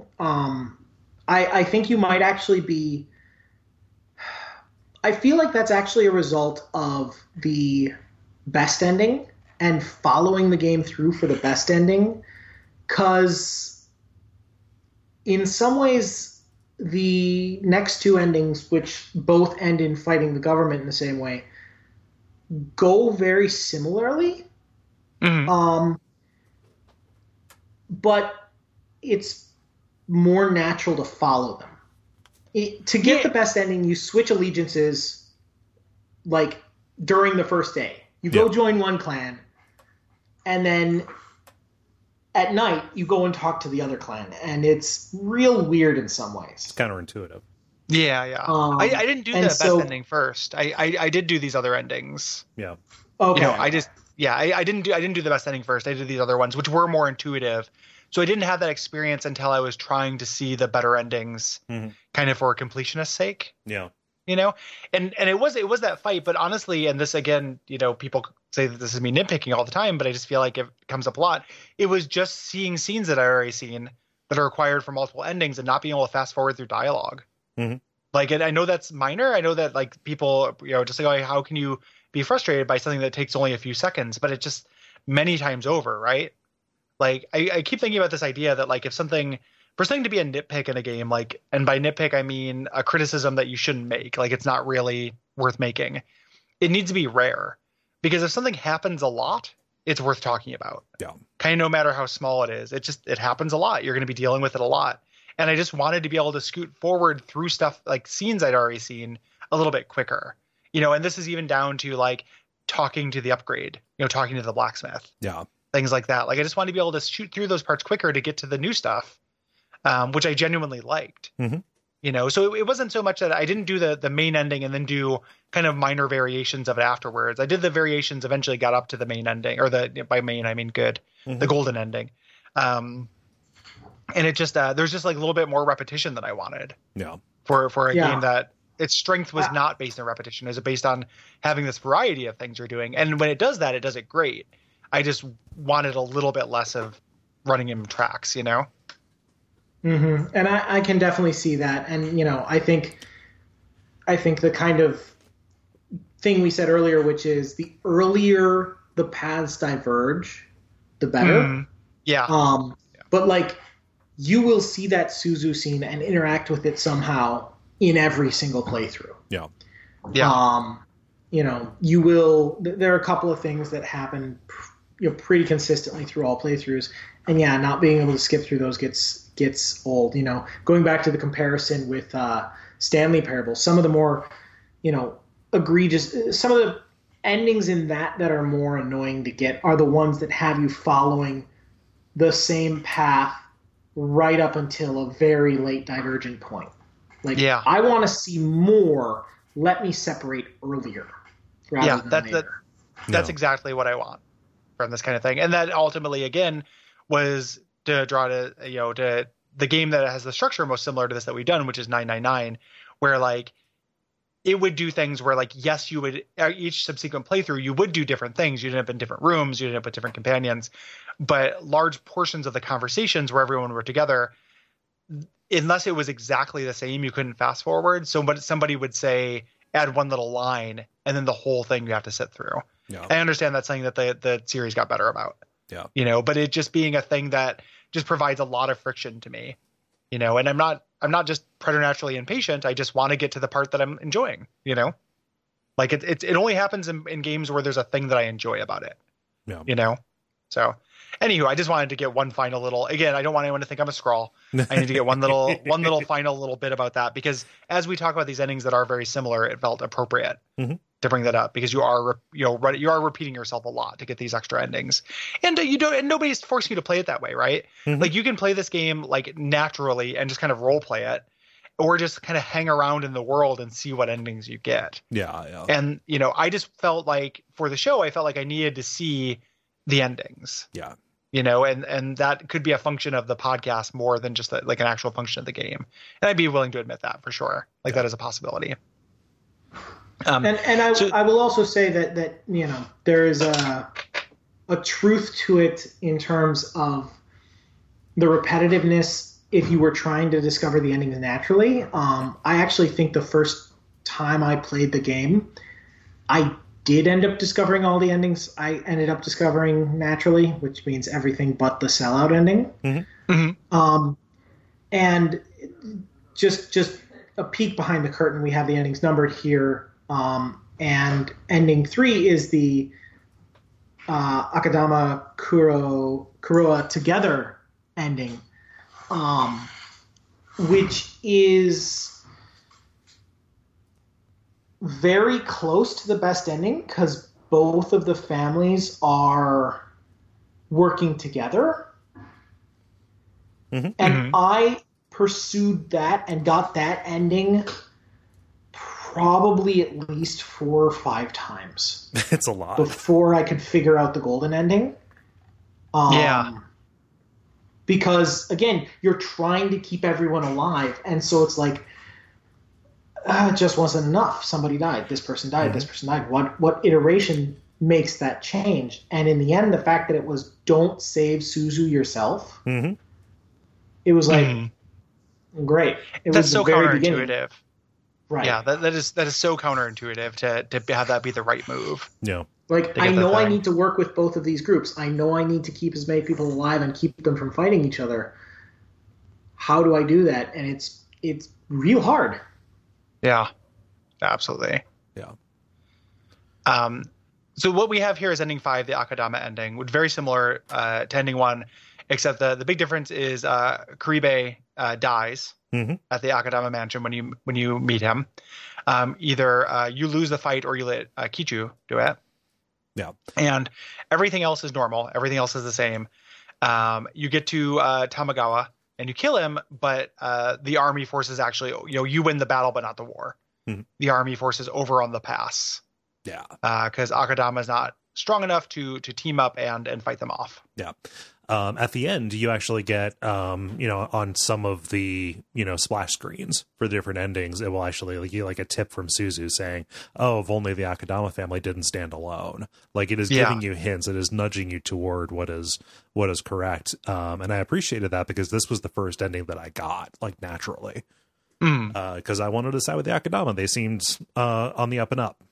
Yeah, they definitely seem at first glance like the best of the group for sure. Yeah.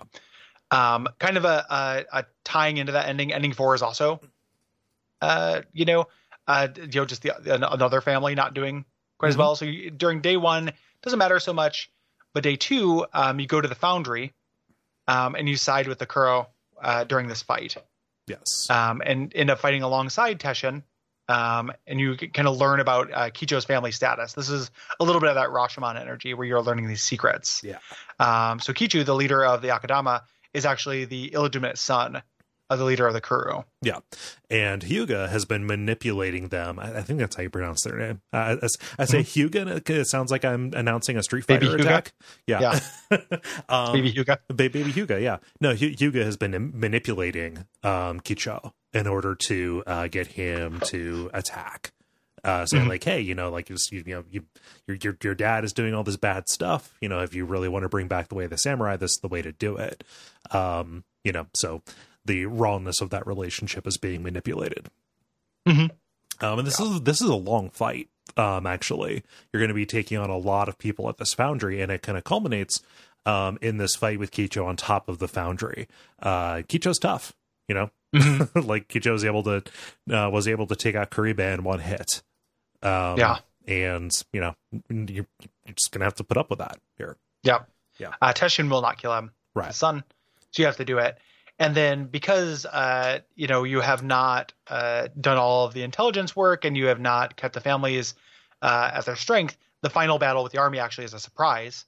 Starts at the Kuru mansion. It mechanically is very similar, but the Kuru are not strong enough to fight off the army without the Akadama.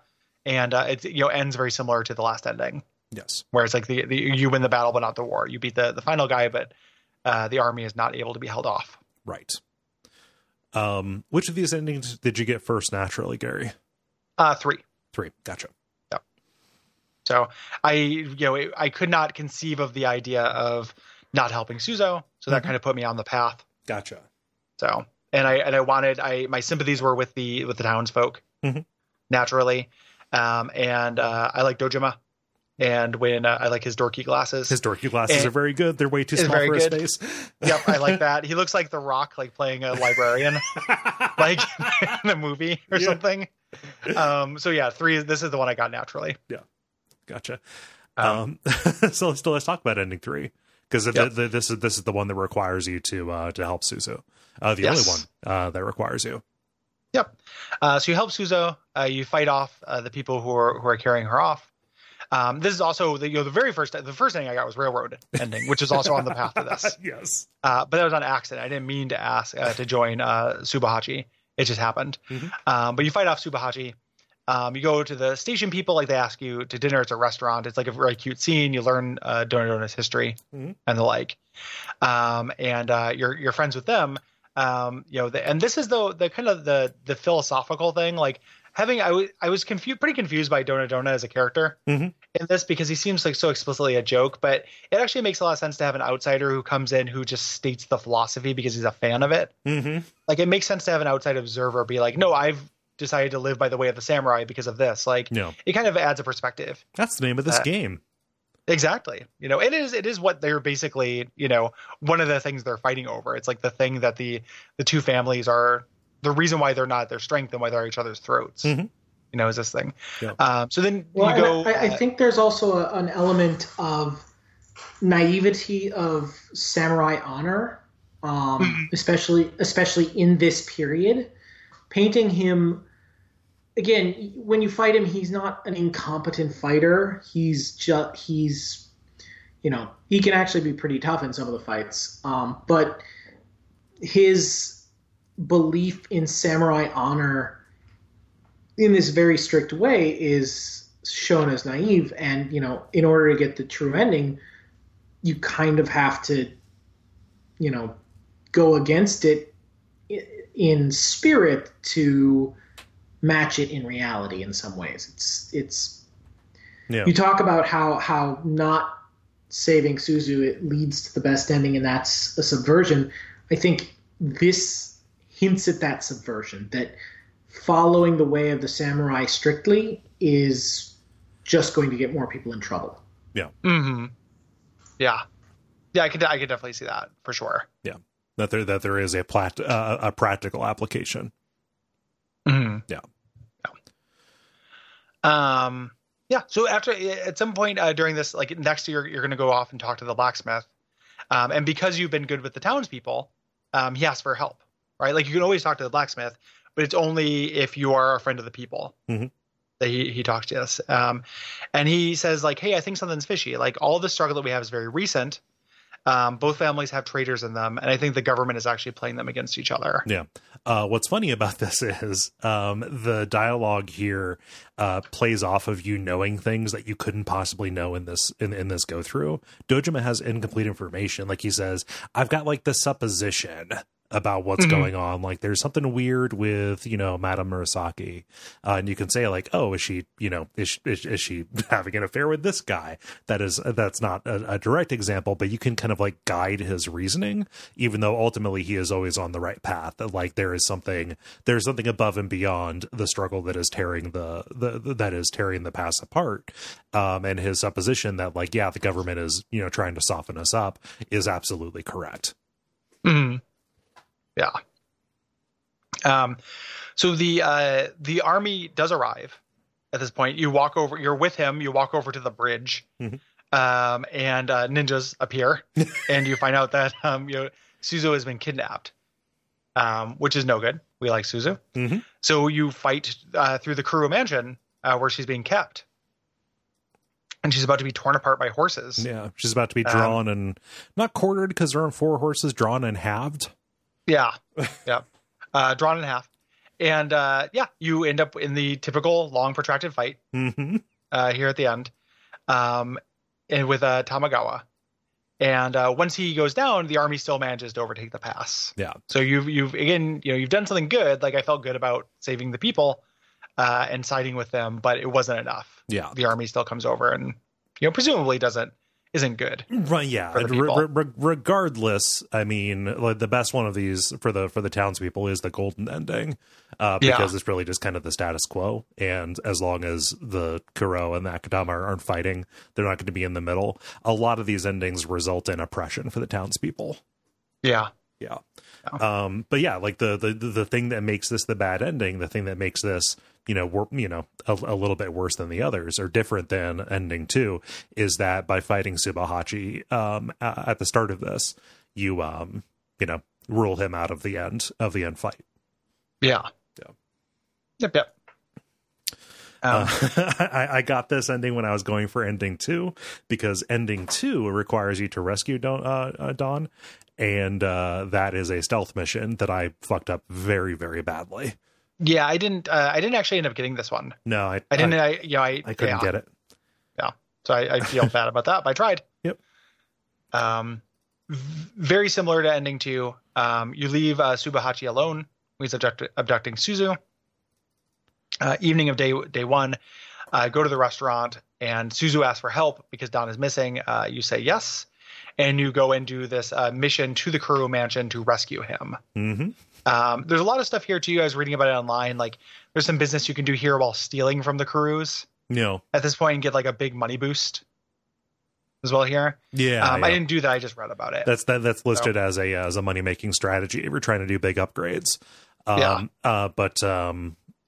Yeah, this is where I ended up killing Subohachi here. Because I couldn't find where Dawn was, probably because I was spotted. I'm not sure exactly how stringent the stealth is, but I was like cutting my way through the walls in the Kuro mansion. Subohachi's like, "What the hell are you doing here?" Like, I'm fighting and killing you. You went exactly. down. Yeah. Everything else happens the same.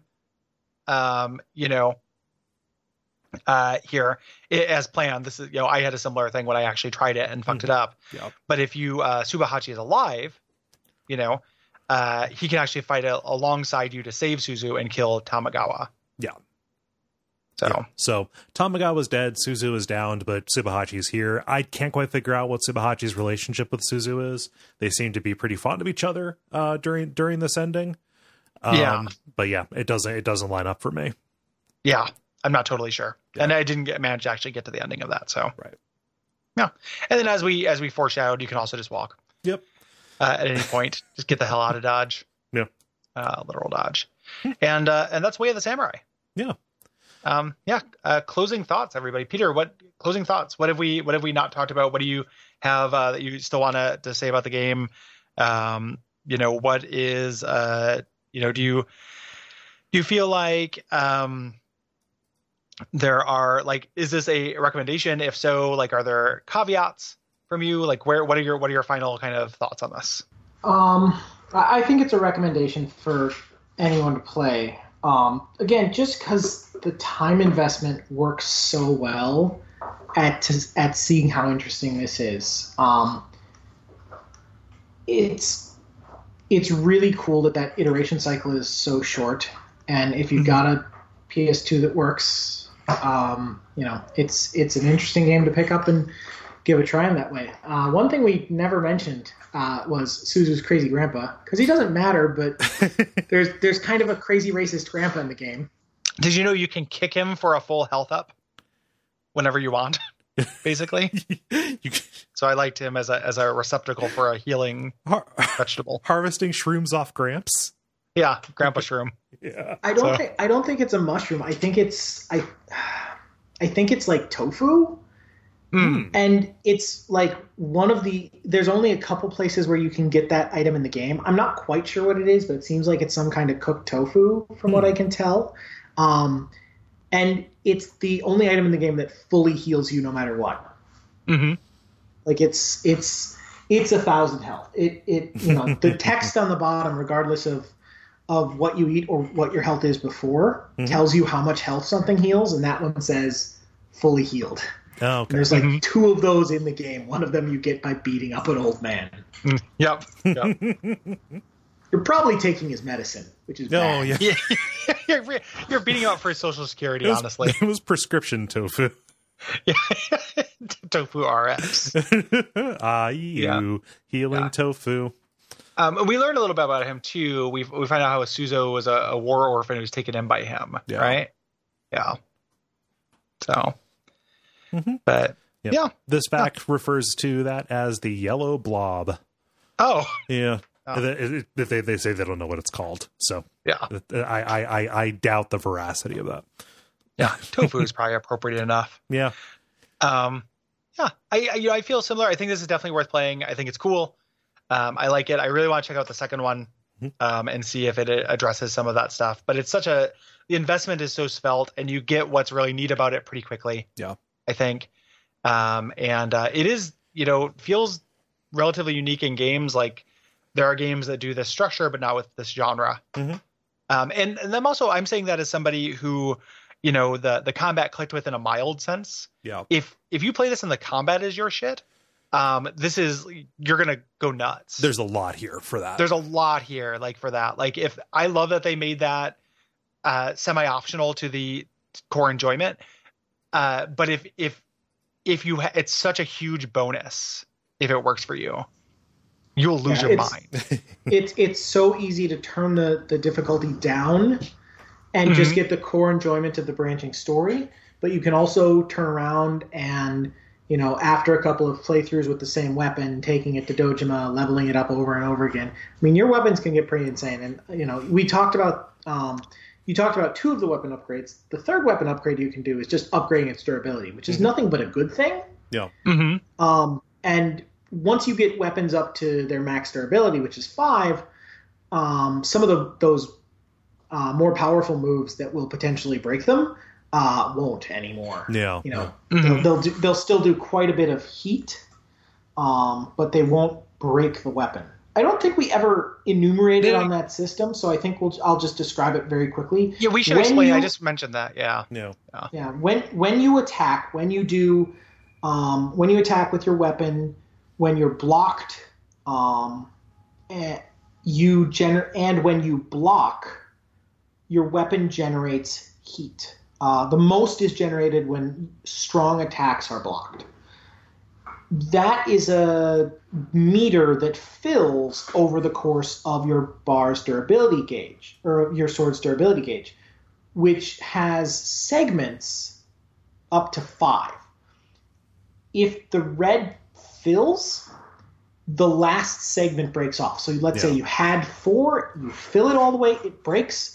Now you only have 3 segments, and it will break more easily the next time because the meter to fill it is shorter now. Yeah. It makes the durability upgrades and keeping a few of those segments really, really important. It places a lot of value on that upgrade. Mm-hmm. Yeah. First it seems like it's similar to endurance, in kind of a Souls game, as something that builds and then will, as you cool down, as you stop moving and stop doing those actions that irritate it, the meter will go down. Yeah. Feeling like that. But the fact that it has those modular little sections does change how it's done quite a bit. So there's a little bit of like a risk reward inherent to the whole thing where you can kind of push a little bit further. If you're not totally sure what an enemy is doing, it is risky to push farther because if they block the wrong attack, you can lose it. A permanent thing, but you can again always upgrade it back up though. Yeah. Like it's something you can actually pay for to fix. So you're kind of encouraged to not be quite as conservative as you could be with it, which I like. And you can even repair it from 0 to 1. So if the sword is broken, you can repair it. But if you do ever go from 1 to 0, you are now wielding, a sword hilt. And if that was the only weapon you were carrying, you're in trouble. Yeah. A lot of the times that'll happen fighting multiple enemies, and maybe you've killed somebody already, so at least you can kick a sword, which causes it to do this crazy spin flip, which apparently you can catch to add it to your inventory, and then, go and switch to that weapon, so at least you've got something, but most of the Mook swords aren't very good. Mm-hmm. Yeah, dull. Yeah. Dull swords. Yeah. It's always good to have a backup, though, because it's better than fighting with nothing. Yes. Like, you can fight. There are actually, like, melee move kind of things you can do in this.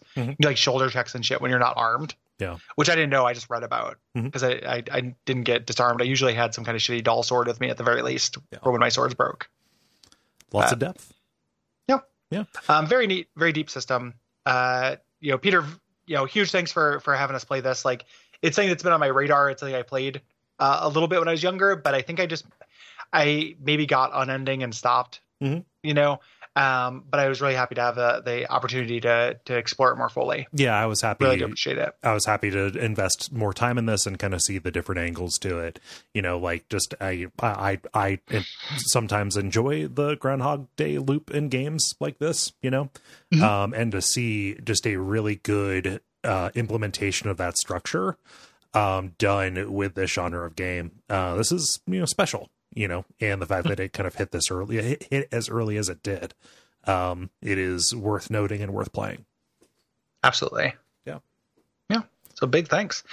Is there anything online or any presence or project or anything like that you'd want to plug, Peter? No, nothing on my end really.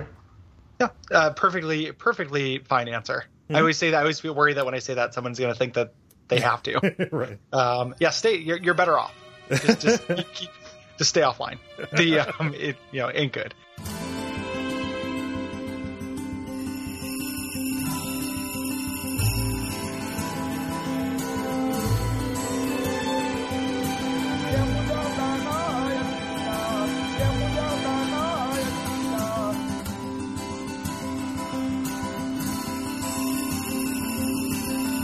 Huge thanks to Peter for being on. As usual, when we move to do the admin, we ask we ask for it out. We ask for them to leave. No, we do not force them to listen to us show for our stuff. But Peter offered a lot of insight that we didn't have from all of his time with this game. There's a lot to it that is not apparent on the surface. So his expertise was very welcome.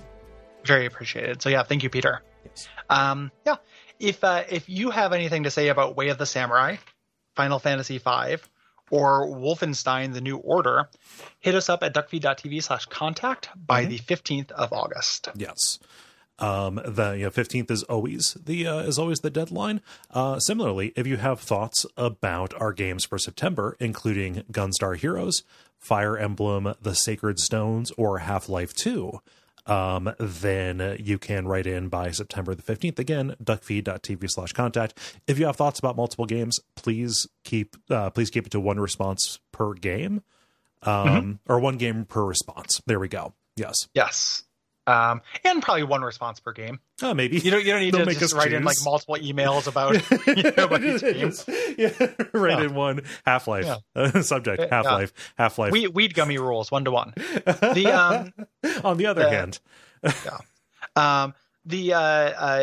Peter, as you noticed, he requested this and guessed it on the episode. That is a Patreon reward. If you go to patreon.com/duckfeedtv, we offer a variety of rewards at a variety of different levels. The most common, most of our backers are at $5, which gives you the access to the premium episode of the show per month, 2 complete shows, Bonfireside Chat and Unfilmable, and then bonus episodes of Abject Suffering per month. And you just get more extravagant things as you go up from there. So things like being able to dictate episodes of various shows to guesting on them, and also the warm, fuzzy feeling of supporting your boys. Yeah.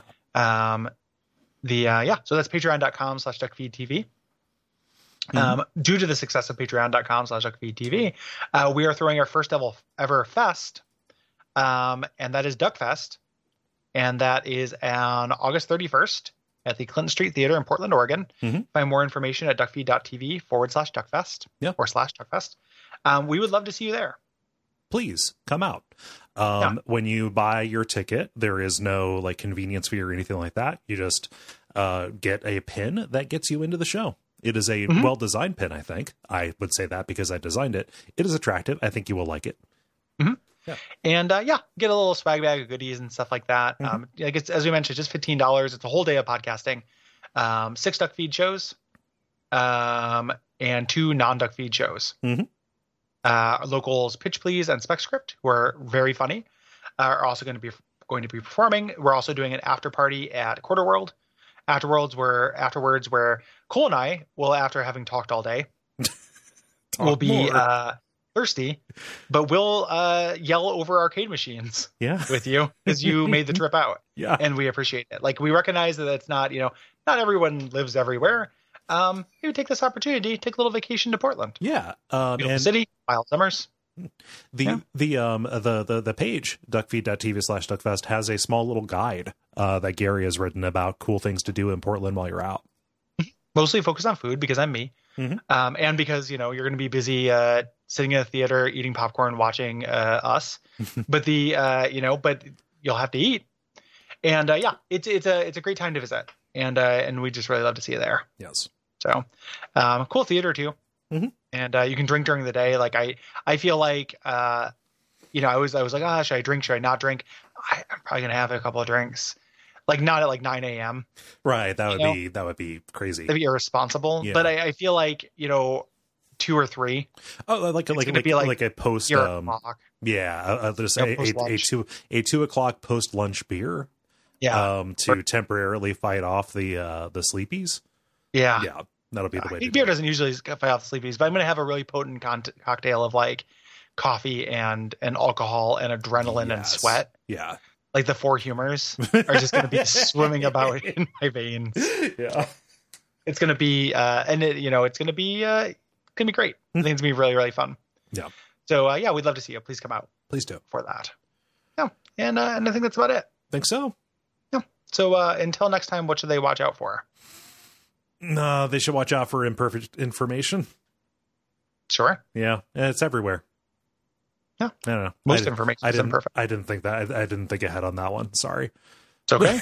It's okay. I've only been doing the show for a couple hundred episodes. Yeah. No, it's fine. Yeah. How could you know how it ends?